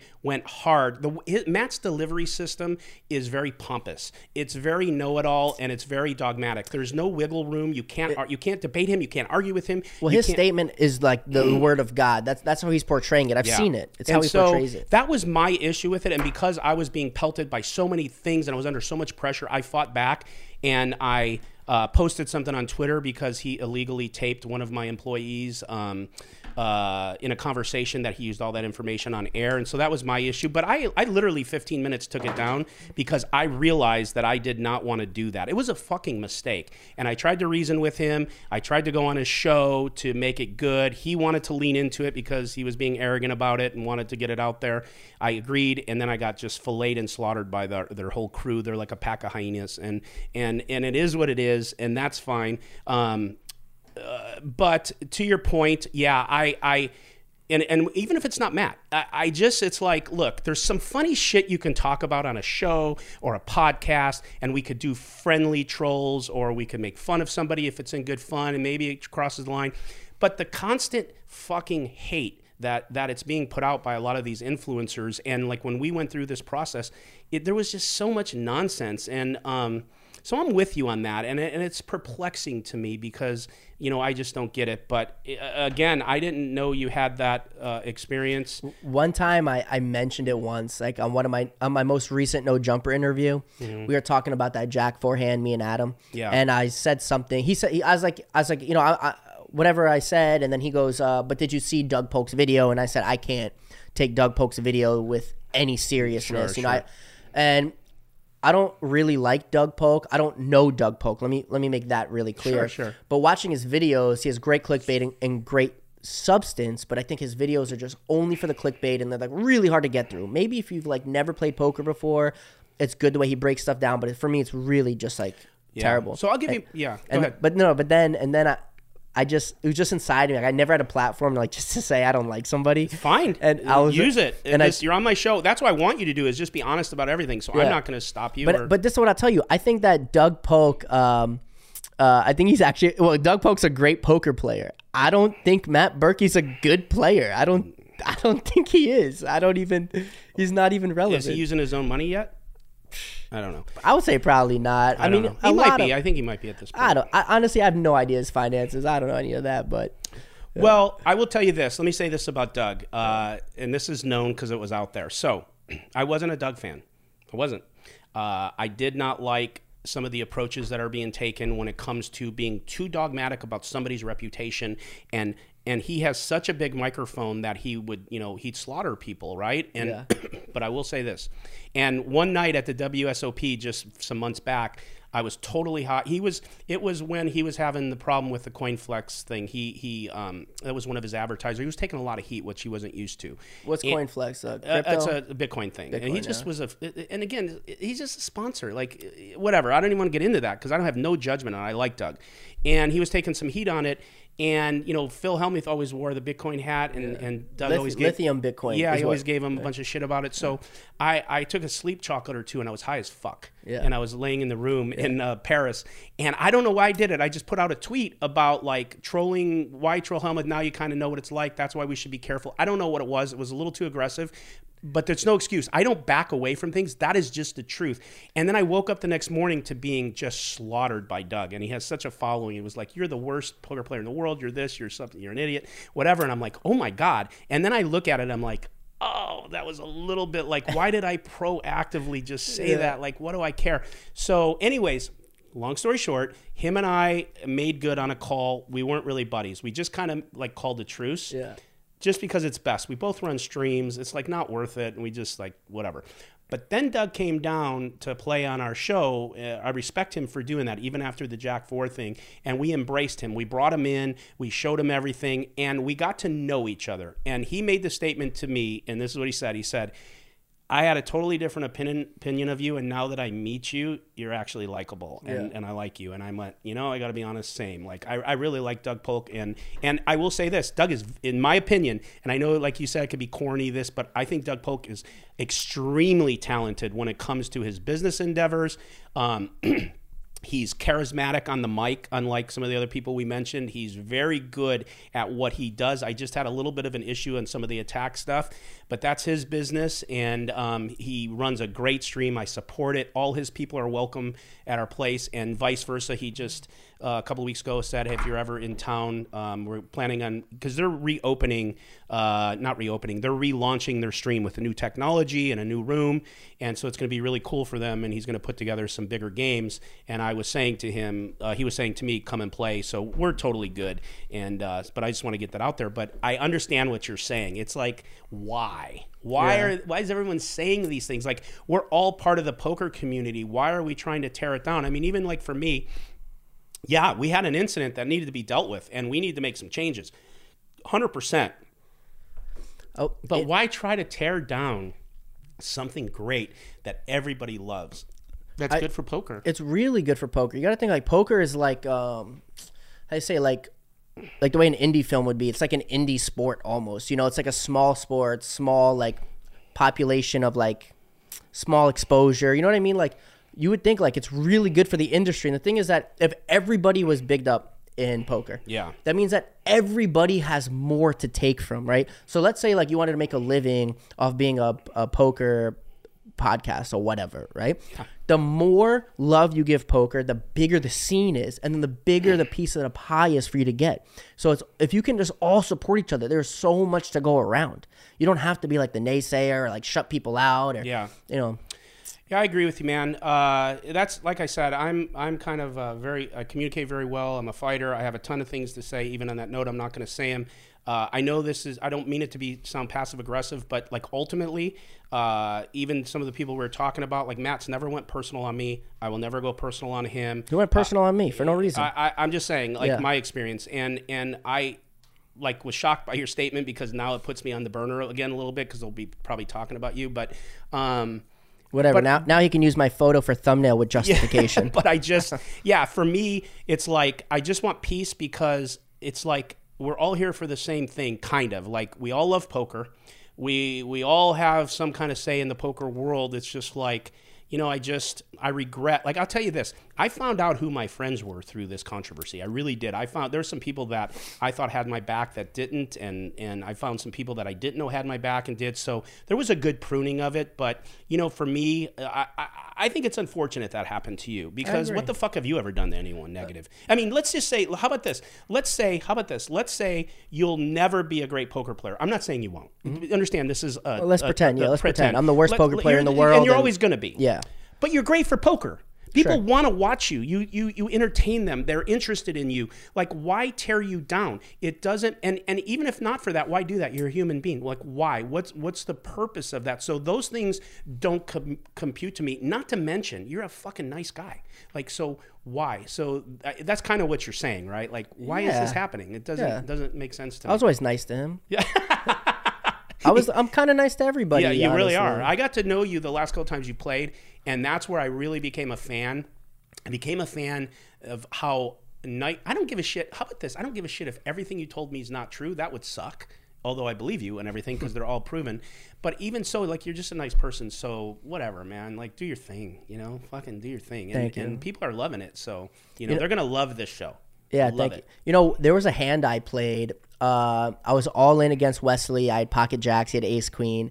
Flop comes queen like 10. It came queen jack. I remember because I flopped a set. He flopped top, right? Yeah. So it comes queen jack blank, and the turn is a king. And the dealer, who's like a good friend of mine, you know, we like know each other outside the casino. I said to her, I said, don't you do this to me. And I said something. I said, I'm already getting my dick beat to shreds. You don't have to put a king on the turn. I don't want to sweat this one. Just let me win, you know? And they changed the mics. But what the dealer had said after, who's, again, a friend of mine, she goes, no. So the hand plays out and I win. It's not on my show. Yeah, on your show. Oh, on my show. Yeah. So the hand plays out and I win. And I said to the dealer, I said, don't take it personal. You know, I remember this. And you felt bad, and then Yeah, because I was joking with her. She and I know each other, like, you know. But I didn't. I just wanted to really, really make. I was trying to be polite. I just want to really, really make sure that she knows, like, because the thing is, if someone doesn't know that me and her are friends and they're watching on camera, that's right. They can say like, oh, he was rude to the dealer. And the truth is, I'm really like never really rude, you know. Yeah. And so I didn't want her to feel that viewers were getting the wrong perspective. That's right. So I dug a little more and I said, you know, like I love you. I didn't mean it. I remember Lauren. Yeah, exactly. I remember, of course. And she goes, no, Mikki, you're the nicest player I've ever dealt with, inside or outside of a casino. Like you're like the best. I love you, right? Yeah. And as a joke, I said, can you say that one more time for the fans? Yeah. See, I should take your advice on that and your lead, because you know, a lot of people that watch the show believe like I'm like a polarized personality and kind of a douchebag because of the trolling and all the stuff we do. But what they don't understand is it's like with Ludacris, him and I are friends. Yeah. Like we literally enjoy the banter. I only do that with him because we have that kind of unwritten like deal. Yeah. But I never do that to any players, any dealers, anything. So you were smart in doing that because you probably would have taken so much hate for being an asshole. Well, they don't get it. I did get some because they like took her mic off, or she doesn't have a mic or whatever it is. Yeah. So they don't hear her saying like, Mikki, you're the best player I've ever dealt to like in my life, and like I love you. And right. They don't hear that. They just hear me like, you know, being like, don't you do that. Don't you put that king there. You know, and then saying like, I'm really sorry. You know, I hope you didn't. What a jerk. What a bully. Yeah. So I did get some of that. But people don't know, like, you know, you had said earlier to me that I surprised you, like how like cordial or whatever, you know, and a lot of people that never met me don't know that. Like they don't see that. No, you would come across as someone that like, that dude's I don't like, who the fuck's he? But that's where it's like you should get to know somebody first before you cast that judgment. Is the popularity that you've gained through all this influencing and all the attention worth it? Meaning worth it is the trolling and the hate and some of the things you get, is the popularity still worth it? I would have to say the answer is obvious, because if it wasn't worth it, I would just quit. Like I would just stop being like I'll just like stop being famous or whatever. You know, I just like delete everything. Yeah.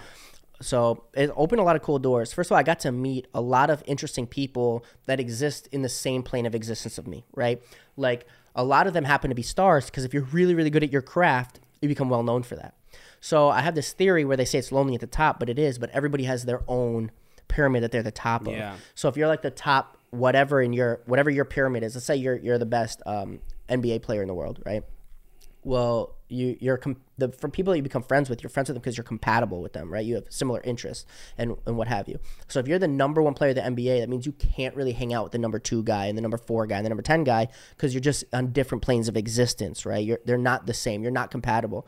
Like Kobe, who you can arguably say was number 1, would wake up at 5 a.m. to work out before the workout. Right? Yeah. Oh, yeah. He put in the work. So how can he hang out with a guy that wants to sleep until 7 and only make the mandatory workout? Like they're not, right? That is, yeah. So what does Kobe have to do there? Well, he would have to go to like the NFL and find the number 1 NFL guy and say, me and you are the same. We both wake up at 4 a.m. to hit the gym before we hit the gym, you know, and so on and so forth.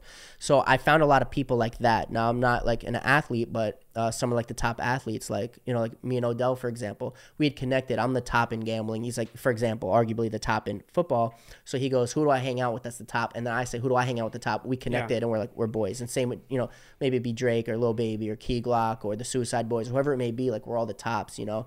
And so I met really cool people. They saw that there's another person at top of a pyramid that's like-minded to them, and they contacted me and they said, yo, I think we're compatible. Let's see if we're friends. Well, yeah. And they say, you know, your network is your net worth. And let me be clear when I make the next statement, and I know you're like this, so you'll agree with this. We've talked a little about this. I can't remember what the subject was, but you know, I believe like in life, everybody deserves the same respect. And what I mean by that is like, if it's somebody bringing me an iced tea, I will give them the same respect as I give somebody that is a multi-billionaire who whatever. Sure. I do believe in ranking systems when it comes to because they say, you know, the total sum of who you are will be the top 5 people you hang around with. There are a lot of people you can hang around with and be associated with that will bring you down. And I've said before, if you put a positive person and a negative person in a room together for 2 days, they're both going to come out negative. There's a big thing about protecting your brain and your mind and about wanting to go to the next level in life. And so you got to be with like-minded people that are in that same category. But now when you say that, or when I say that, that does not mean that like you don't love and respect anyone of any economic caliber or level or status, because I'm a firm believer that, because I see a lot of people that are you know that I know that are wealthy and have so much status, and I hate to say it, and sometimes those other people don't exist to them, and I think it's sad. Personally. I agree with you. You can't disregard anybody for like their status or whatever. Yeah. But this is what I look at it like. I know what my interests are in life. Like I know. Right? I know what I enjoy doing. Right. So if I'm sitting on my couch with 5, let's call it unmotivated people, right? And we're sitting on the couch and someone has an idea what they want to do today. They'll be like, hey, I just got my paycheck for the week. We should go to the mall and blow it, right? Yep. That's what we're going to do. There's 5 of us. So even if I don't want to do that and I'd rather be doing something productive, the other 4 voted, oh, we're going to go to the mall and blow our entire check, right? Yeah. But if I'm sitting on my couch and I have 4 other billionaires with me, nobody's saying, let's go to the mall and blow our week's check, right? What they're saying instead is, hey, I just came up with this new idea. I think it's really good. Let's go create. Let's go build. Let's go do that. And that's what I'd rather be doing is building. That's who you are. And that's different because I believe in that too. I don't like surrounding myself with people that are going in a different direction because we're not compatible. I'm bored and not compatible. I'm not interested in it. And I don't want to do that. I don't want to even talk about those things. They're not interesting to me. What's interesting to me is, you know, how you beat like fucking Baccarat and like what that $50 million deal looks like and how it looks nice for the let's record. go do a fucking movie together. Like those are the things because I always want my trajectory to go up because I'm interested in creating. I've always been like an entrepreneur creator, so that resonates with me. But I just want people, the reason I said that is I want people watching to understand there's a difference to surrounding yourself with people that you want to be like and that you want to keep going higher than disregarding a person that has chosen to take this path. They deserve respect. That's all. That's all I'm saying. Yeah, and I know you would because I know you and I know how you are now. So I know you would agree with that. When it comes to poker, have you put to be a top poker? Okay, so this is where let me ask you this: to be a top poker player, there's different levels. Like there's poker players that are popular on a show because of their performance, because of their style, because of their persona, and then there's professional poker players that are crushing dollar-wise, okay? That probably are going to have a tough time getting a seat on a show like mine because unless you're either really popular, famous poker player that's really good or you're a good character and action player. Right. Those are the precursors, right, to get on a show. You can't just be like a killer poker player with no personality, nothing else. You're just going to come and crush the game. You're not adding to the game. You're literally just taking. So my question to you is... have you actually put in the work in the lab or do you plan to become a good poker player? Because like, I'll just say this, like, I am sure that some of these, like, I have no doubt that Alan Keating fucking knows how to play poker. But I also know that he has a rhyme, a reason, and a plan for everything he does besides just putting together the piece of the puzzle. Sure. So when he comes onto a show, whatever, he's doing him, okay? You got Eric Persons, who is, I interviewed him. I don't know if you watched that show. He's a great, I actually now consider him like not a friend, like we're buddies, but I like him. I got to understand him. I texted him this morning. I think he and I have had some prospective business together. So I know Eric really well. Oh. Outside of a camera and outside of a poker table. And I think there are certain perspectives of him that people will never understand. And but I do. And I got to tell you, like, I didn't like Eric when I first was introduced to his character. That makes sense. Of course not. Of course. But as he and I got to know each other outside of a camera or poker table, outside of that, the amount of respect I have for him and what he's doing, I don't want to explain because I don't want to let the cat out of the bag because I understand what he's doing, you know, and I don't want to. What he's doing in his poker career. Building his brand? Yeah. Okay. Is that what you mean? Things of that nature. Yeah, that's what I mean. That's sort of what I mean. Okay. I'm not meaning anything negative. I'm only talking about that. I don't want to let it out and then it dampers what he's trying to do on that trajectory. You want him to do it the way he wants to do it organically without a heads up. Right. And I have to give him so much respect for knowing him actually, more so who he is versus than what everybody thinks he is. I have to give him so much respect for being who he is and then privately and then being who he is publicly. I have to give him a lot of respect. And I almost wish that I did text him this morning, but I wish I called him and said, can I just say it? Because I have a lot of respect actually for the way he's handling it. Yeah, I get it. And I get what you're why you're backing off that. But so my point is this. I think Eric Person's a smart person. I know he knows how to play poker really well. Same with Alan Keating, these guys, but they put on shows. Even Eric will tell you, if you're under 40, 50% VPIP, he doesn't want you in his game. I get that, right? Yeah. Totally makes sense. Great for the show. Okay. But what he did last week on the bike was a misclick. It was a punt. He did something with the jack forehand. I don't think it was as much as upset as he seemed to be. I think it was very methodical. It was just unfortunate that Andy flopped top set. That's right. I think right. it was. I think I know exactly what he was doing. And I don't get it. think it was a misclick. Okay. Well, great. I'm not saying it was a misclick, but he wasn't Bad timing, It was I think. bad timing. Okay. Yeah. But I guess what I'm saying is, like, how do you plan on I know you don't plan on building a poker career around being on a show, but what type of player do you want to be? Like, do you want to be the player that is playing like that, or do you want to be the player that's really playing a winning formula? Because over time, Mickey, like those type of formulas are not going to translate into winning poker. There's just too much variance in it, and there's too many mistakes. So I guess what I'm asking you is, who do you want to be? So the answer is very easy for me because Yeah. I was already understand what committed on I'm this track, asking you, 100%. right? Okay. Do I want to be a character or do I want to be a winning player? That's right. Right. I want to be a winning player. I want to be a silent, quiet assassin. I want to be a top-ranked tournament player. These are like my ideals, right? I want to be. I want to hold bracelets. I want to be not invited to cash games. Now, the reason that I think it's going to be different for me than it is almost any other poker player in history. I know what you're going to say. Is outside of the poker world. You know, people have said I'm like the world's most famous gambler. I'm already a character, you know. No matter what happens, people are going to tune in to see me. So if I'm crushing and I'm bad for your game, Nick, you don't have a choice. You have to keep inviting me. I get it. You're invited. Yeah. You're invited. But will you change your game for the show and still stay a character and do things you wouldn't do if you wanted to be a complete crusher for the sake of the show? I can't control myself sometimes. Okay. I can't control myself. I have to play, you know, some Jack 4 like hands. I can't control myself. Are you putting the work in the lab to become this type of player you're shooting for? Are you putting the work in? In Omaha? So the short answer is in Omaha, yes. In Hold'em, only whatever filters out through the lab of Omaha, right? Okay. So there is some translation. You can pick up a lot of the stuff. Yeah, there is like a big, strong foundation that applies to any version of poker. But I'm studying PLO. That's where I'm in the lab at. I think I'll always be a little bit of a character, even when I'm on the show, because I just can't control myself, you know, and it's fun for me and whatever. And but ultimately, I want to be a winning player with the winning formula, tight formula, and I'll always get the views. So I'll always be invited.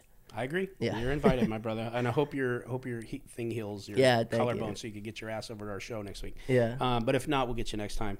Okay, this is transiting out of poker, and then I'm going to come back into it. I just thought of it. So you have lived a pretty crazy life, but you're straight edge. During that straight edge life, I think, and I could be wrong, did you not mention a lot of like sexual debauchery?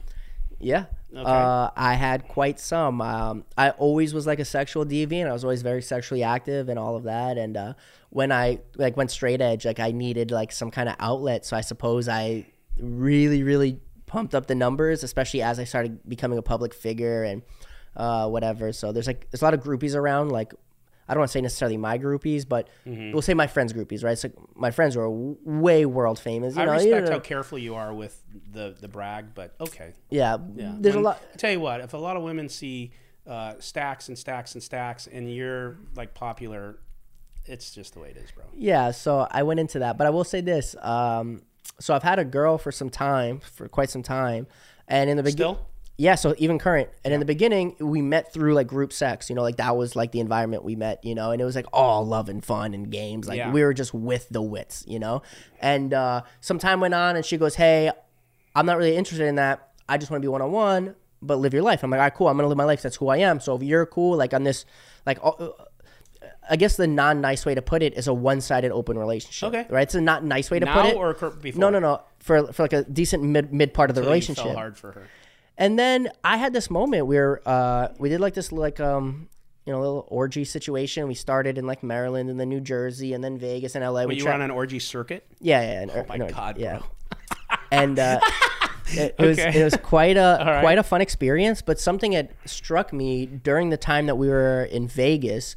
We were, you know, having an orgy, you know, like just living our lives, whatever. And all of a sudden inside of me, I said, I don't like the way I feel right now.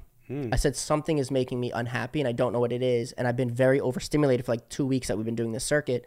And the thing is with like orgies, especially when you're traveling with a lot of the same people, like let's pretend the orgy is 10 girls, but like 4 or 5 of them have like traveled a couple cities with me. You have to so when you're in a relationship, even like a not like a platonic, even like me and you, right? If me and you travel together, I have to adhere to some of your likes and dislikes, and you to mine. Yeah, you have to adapt to being around a person. Yeah. Right. So imagine that you have to adapt to 5 other people 24 hours a day at all of your most vulnerable times. Yeah, it's like having your business partners all over again. Exactly. It becomes really, really difficult. And I thought maybe that's what it could be. So I walked out of one of the bedrooms that we were like, you know, hooking up in whatever. And I called my girl and I said, hey, just so you know, like, this is what I'm doing right now. This is where I've been for 2 weeks or whatever. I don't like the way this makes me feel.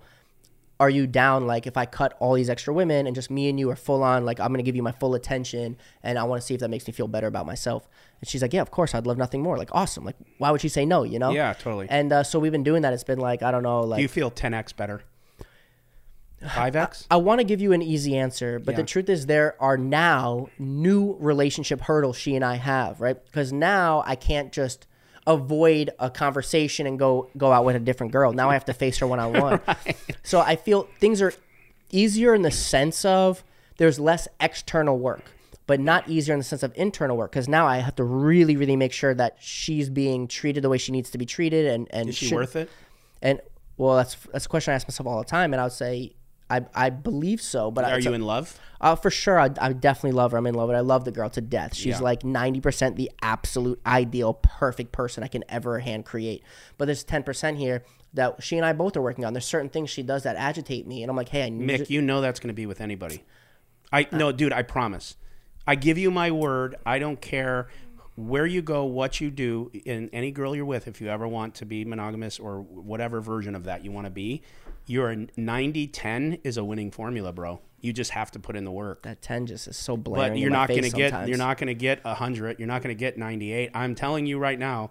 10 is a don't win? fuck it up. 10 is a 10 win, is a win. bro. Oh yeah, you could sell that for 50 million. That's for sure, bro. I'll tell you, she's so goddamn hot. I gotta be honest. She's so Can I? hot. Can I? Because I'm going to put a couple clips up. I'm going to Yeah. put a clip up of the hand where I troll you and then Yeah. had to apologize. This is just me thinking now. Yeah. I'm going to probably put a clip up of somebody that was saying those things about you. I'm just thinking of doing that. And then can I put a picture up of her that's like and say, or is that the private part of your life? It is private. I've never posted. I won't like put I've her never... name, just like when you say she's so fucking hot, I just pop it up or no? Let me think about it. All right, Let we'll me think about it. All right, yeah. if it doesn't pop up, it's because he said no. Yeah, that's people. fine because All I've right. never put her out there before. Like Up to you. Yeah. That's like one of the things, like my age and like my name. Come on, like, man. it's, like, Let's one see of what the this things. chick looks like, bro. I'll definitely at least show you. I know I'm gonna see it after. I'll yeah, probably yeah. see all the good stuff Bro, too, right? You're gonna show me the good I'll stuff. show you, bro. She's so goddamn hot. all right. But anyways, yeah, dude, 10. I'm telling you, like the grass probably is. If you love her that much, I'm just gonna tell you this, and you dig it, and you just said all the things you said because you kind of like really smiled when you did it, so I know you mean it. Dude, don't mess it up. Don't be that typical guy that goes, oh, I need my freedom, I got it, whatever. Because I'm telling you, when you get in that other one and it's like 25%, you're going to be sick. And she's not going to take you back, bro. Yeah. Yeah, so just be careful. Yeah. Yeah, it's Thank not you for reality saying based. that. Yeah, I mean Thank it, though. you. Dude, I really mean it. Yeah, I believe you. I well, believe you. Okay. Let's see here. Do you want a family someday? Yeah, I do. I have a son. I didn't know that. Yeah. Okay. That's I try to keep my family kind of private. Yeah. I have a son. He is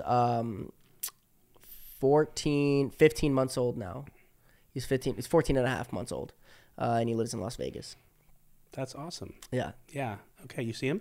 Yeah. Good. Yeah. I was just with him last week. I was out in Vegas. It's a different feeling when you finally have someone that's your own kid, isn't it? It's a special love. It's really interesting. I don't want to say not prepared, not like that, but I wasn't like conditioned, you know, to be ready to I don't know how to handle a son. Like, I don't know, like I'm still learning the do's and don'ts, you know. It's just love him. Yeah. Yeah. All the rest comes into play. Now, I know this is a bad transition to go from your son, how much you love him, but I forgot to ask you a couple questions that I just thought of. If you're willing, like you didn't want to tell the people your most coveted secret drug recipe because it's too much. Is there like, do you have two questions? Do you have like something in one of these, because these circuits you went on, that is like the most bizarre thing that's ever happened that you could talk about sexually with all these girls? And do you have a particular fetish that you're not embarrassed to tell us?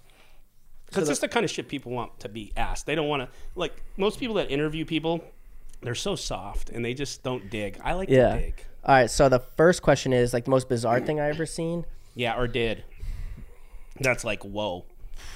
I had one time. This wasn't in an orgy, but I had one that me and her did a lot of. We had to push a lot of limits to figure out what we like and don't like. And one time she, people are gonna hate this one. She ate my feces one time. Oh my God! That's her idea. It was like a mixed idea. The thing is, she liked being controlled and forced to do things. You know, like that's what she wanted. You know, like that, like the CNC. So you took right? a dump in her mouth? No, it wasn't quite like that. Oh but, God, bro! I'm sorry I asked. Go on though. Keep going. I'll tell you, like in the orgy thing. Not that this is bizarre, but there's like a common thing that was pretty interesting. There were so many girls that I know from all over the country, all over the world, but mostly in the country, that couldn't make it, right? So they'd say, hey, can you video me during some of the sexcapades? Sure. So we'd put like a giant group video call so all the girls that couldn't be there can at least watch us bang the other girls. So that was like a pretty common thing. One time, I have a cool memory. This I actually took a screen grab of it. One of the girls that was in the video was out in public, and she just stripped butt naked and just started playing with herself. And she's like out in public around all these people, but it's like while she was watching the rest of us like bang these other girls. Wow. Yeah. So she was like one of the little squares on the screen, like watching us. And she was stripped naked. That was cool. So the second question is, what's the Mikki fetish that people would go, are you kidding me? Do you have one, or is it just basic straight stuff? Definitely not basic straight stuff. Yeah. I love, I think the reason that I like group stuff is because I love, I really don't want to keep giving the image of like this like wild, crazy sex. This is in your past. It's just a fantasy. It's a fantasy, right? It's the concept of the fantasy, right?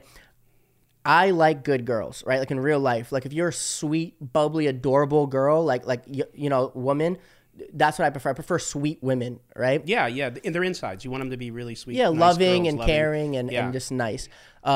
But a sexual fantasy is I love sluts, right? So I think that's part of the reason why I love gangbangs is because I can take one girl and just pass her around and just, you know, she'll just suck off everybody and like just for the team and like, but it's out of love. It's not like out of disrespect to the girl. Like we're not like gangbanging her like, oh, if you do this, I'll pay your rent. And if you don't, like you are going to go homeless. It's not like this. I got to love, like I love sluts. So I love like public stuff. And I think the public stuff feeds off that same concept. What do you mean by public stuff? Voyeur stuff? Yeah, public voyeur nudity? stuff. Like public nudity, voyeurs. Like I love when girls are just out there naked, just living, you know, being in public naked, being seen, stuff like that. Because I think it just feeds into that like really like slutty sexual fantasy. The heat you're going to take from the feminist group and the heat I'm going to take for posting it. Yeah. Well, I'm a huge feminist. I support women fully. I think that they should pay half of all of my tabs. I think Oh my God, dude, you're setting me up for disaster. I think women should start opening my car door. I think women should fly me on vacation. Dude, you're killing me. I think they should go topless as much as guys go topless. Right. Yeah. So you're equal. I'm 100% equal opportunity. Yeah, I believe they should vote, and I believe they should be able to drive cars just like men. And you know, unfortunately, they're not so talented in that department specifically. But you know, I believe it. I'm a feminist, 100%. Fucking equal. Sweating over here, bro. I'm equal rights, 100%. Yep. Well, that's good to know. But all jokes aside, I do love and care for women. Like I care for all women the same way I care for men. Like I really do. I care for just a human in general. Like totally. But I do have certain sexual fantasies like in that regard. Like I totally understand. Yeah. Well, you know the difference between you and all the people. You're being honest. Yeah. That's just the truth. There's so many people that have so many things and skeletons and ideas and fantasies, and they'd never talk about that. I mean, so kudos to you for at least doing it. Okay, transitioning. That was really interesting. Transitioning, if for you. My son to fetishes. Yeah, what's next? Yeah. After fetishes, this is pretty tame. At the end of the day, if you could just take a magic wand, which you probably have because you have all the resources to do what you want, what's the perfect dream life personally and professionally for you? If you could make the most money you could by doing something you love, if that thing couldn't even create 1 cent, what would that be though if it could, and what's the perfect life professionally in business? So I'm already working on that. So I'm at the point in my life where I don't do things because I have to do things. I do things because I want to do them, right? And I want to help people. I like helping people. My life was only saved and built. I only have what I have today because somewhere along the line, and tomorrow marks 7 years, somebody else reached out and helped me. So there's like kind of two facets that I'm doing actively in my life. The first is I started this foundation where I offer this service totally for free to anybody in the country. If they're struggling with gambling addiction, mental health like depression, anxiety, if they're struggling with drug addiction, alcoholism, eating disorders, total free service. I don't care like where you're from. I don't care how much you got or what you don't got. How do you provide the service of those things? So if you go on Instagram, I started a page. It's called Shaken Hearts, right? ShakenHearts. you send a DM to that page. When you send a DM, but it basically you'll receive a link, and you click the link, and you fill out some basic information, your name, your cell phone number, where are you from, and you click like what is it that you struggle from. And when you submit it, it goes to one of my volunteers, right? And the volunteers are then doing all the legwork to find you. So you've put together resources to help in these particular areas to help people. Totally for free. That's pretty cool, bro. Yeah. And the goal is just to help as many people as we really can. awesome. Yeah, and if anybody, I don't know which camera to look into, I'm gonna look here. If you're struggling, or you know someone struggling, whether it be gambling addiction, mental health like depression, anxiety, drug addiction, alcoholism, whatever it may be, please reach out to Shaken Heart, send a DM, and I got you, man. Like, I got you. That's really cool. Shaken Hearts. Yeah, Shaken Hearts. Cool. I dig that. And I'll tell you, there's the second part that's maybe a little more entertaining to hear. Yeah. So I had this idea. What happened was kind of early on when like a lot of these like big hip hop artists started following me. All these kids would DM me like, "Yo, can you put my song on your Instagram story?" And the truth is, I'm not like a whore. You can't buy and sell me. Like, you can't wave a couple of bucks in my face. You do things from your heart. Yeah, if I'm not driving, it ain't gonna happen, right? And a lot of them I'd message back like, "Bro, I gotta be honest, I don't like your song. Like, I'm not gonna play it, right?" And the messages kept coming and coming, and they start offering money, and I'm like, "What is going on? Why?" And then I realized, because if I just play one person's song one time, and one of my big name followers likes that song, and asks me for that kid's info, that kid's whole life's gonna change. So I said, well, what's a way I can use this to really help people? Like, how can I really like make this efficient?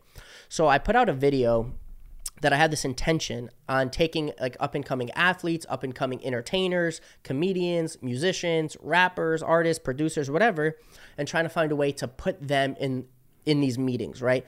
I cannot put a kid who's in, I'm gonna make this up, a kid that lives in Spain and he's really good at, like American football. Like, I can't just put him in the NFL, but I can get him a meeting with like a lot of coaches and a lot of team owners and stuff like that, or scouts, and they can kind of take it from there, a little lift. So I put out a video stating I have interest in this, and in the video I was like, I don't know if I'm gonna do it, I don't know if I can figure it out, but I'm gonna work on it. What happened was, you ever heard of Blackstone?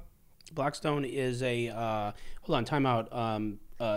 You could do a fund. It's a I can't think of the name. One of the biggest companies in the world. Yeah, they own like the most amount of real estate in the whole planet. Yeah, Blackstone. They basically do funds. They buy real estate and they take investors and they buy rentals. Yeah, right. One of the most powerful companies on the planet. Hedge fund. Right. Yeah. So a couple of the executives actually follow me, like fans of mine. And one of them reached out and he said, "Hey, like, this is who I am. Here's all my credentials, blah, blah, blah." He goes, "We're creating a division." So I don't know if you know this, but the NBA is expanding. They're adding a team to the NBA. I didn't know that. Yeah, I don't know if I was supposed to say that, but I said it another time, so it's already out there. So the NBA is what city? Las Vegas. Oh, no shit. Yeah. Wow. So a division of Blackstone is the one that owns the new team, which is Las Vegas. They also own the stadium in Vegas. And they said, "Hey, can we make you CEO of the sister division?" Because that video I posted, they said, "We have that same idea, but we don't have the resource. We're not out there. We're not, we don't have a public figure. We don't have like an ambassador, a brand ambassador, however you want to say it. Yeah. We don't have those connections. We just have all the money in the world that will ever be created. So we're going to buy these relationships. But you have them. So can we partner? You could be CEO and you'll like continue doing the outreach and the marketing. So we can put the money behind you to get the people all over the world. And we can, if they want to play basketball, we can fast track them theoretically to the NBA because we also own the team." That's pretty cool. Yeah. So I found a way to help all these up and coming people. The thing with that is like so many people with real raw talent will never make it for various reasons. One, they have to quit early because they don't have the money. They have to go get a job instead of pursuing their whatever it may be. There's a ton of people out there that could be really famous. Right. And the ones that, let's say that's not even the main issue. The other is they will never get the phone number of the owner of the Raiders, for example. They will never have it. Right. But if I can just make a little quick group chat and say, "Yo, you should check this kid out," and then they figure the rest out. Like, I just changed and saved. I just made that whole kid's life. I could change a life that way. Bro, yeah. So that was my concept behind it. They said, "We have the same concept, but we have the money, and we want to give you the money, and you do it." So those are like the two things that were like kind of ideals. They both allow me to help people while still making a living. So, this one helps me make a living, if it plays out. Yeah, of course. Yeah, so those are the really things. That's really great, man. I dig it. I really, really am impressed with it. Here's my last questions for you, unless you have anything, and that is there anything you want people to know about you that you don't think they know, or when you're gone, what do you want people to know about you or remember about you. And if you have any final thoughts, it's the mic's yours, man. Okay. And I know That's I so put you on the heavy. spot. I know it's heavy, and we didn't plan any of these things, so just come from the hip. That's so heavy. Yeah. I would just like to create something that a long time down the road, people are still able to utilize. Right. Got it. Well, you got some things that are in motion that look they're pretty good. Yeah. Yeah. Anything else you want to say before we wrap this bitch up? For no reason at all, I just want to shout out this page called Funny Degenerate. Okay. So check this out. It's like Is it Instagram? Instagram. It's like the fastest growing meme page, but it's gambling specific. Funny Degenerate. Yeah. It's so funny, this page. Donald Trump Jr. follows this page, and he actually DM'd the Instagram page. And it's my boy who owns the page. DM'd him and was like, love your content, keep it up. That's awesome. And it's just like the most savage memes about gambling, big booty Latinas, and like doing blow, right? You mentioned you love making memes. I love memes. I really just want to be funny on the internet, to be honest. Like, if I can start my brand over, Yeah. I would completely avoid If you the can slate. make a bunch of money and maybe even do something, whatever, you would just love to do that. I just want to make memes. Yeah, I love that. I have like a really vile, just like a flagrant, just like disrespectful sense of humor. I have like a really, really vile sense of humor, and it's vulgar, and it's so hard for me to portray it, especially because my brand is like not that, right?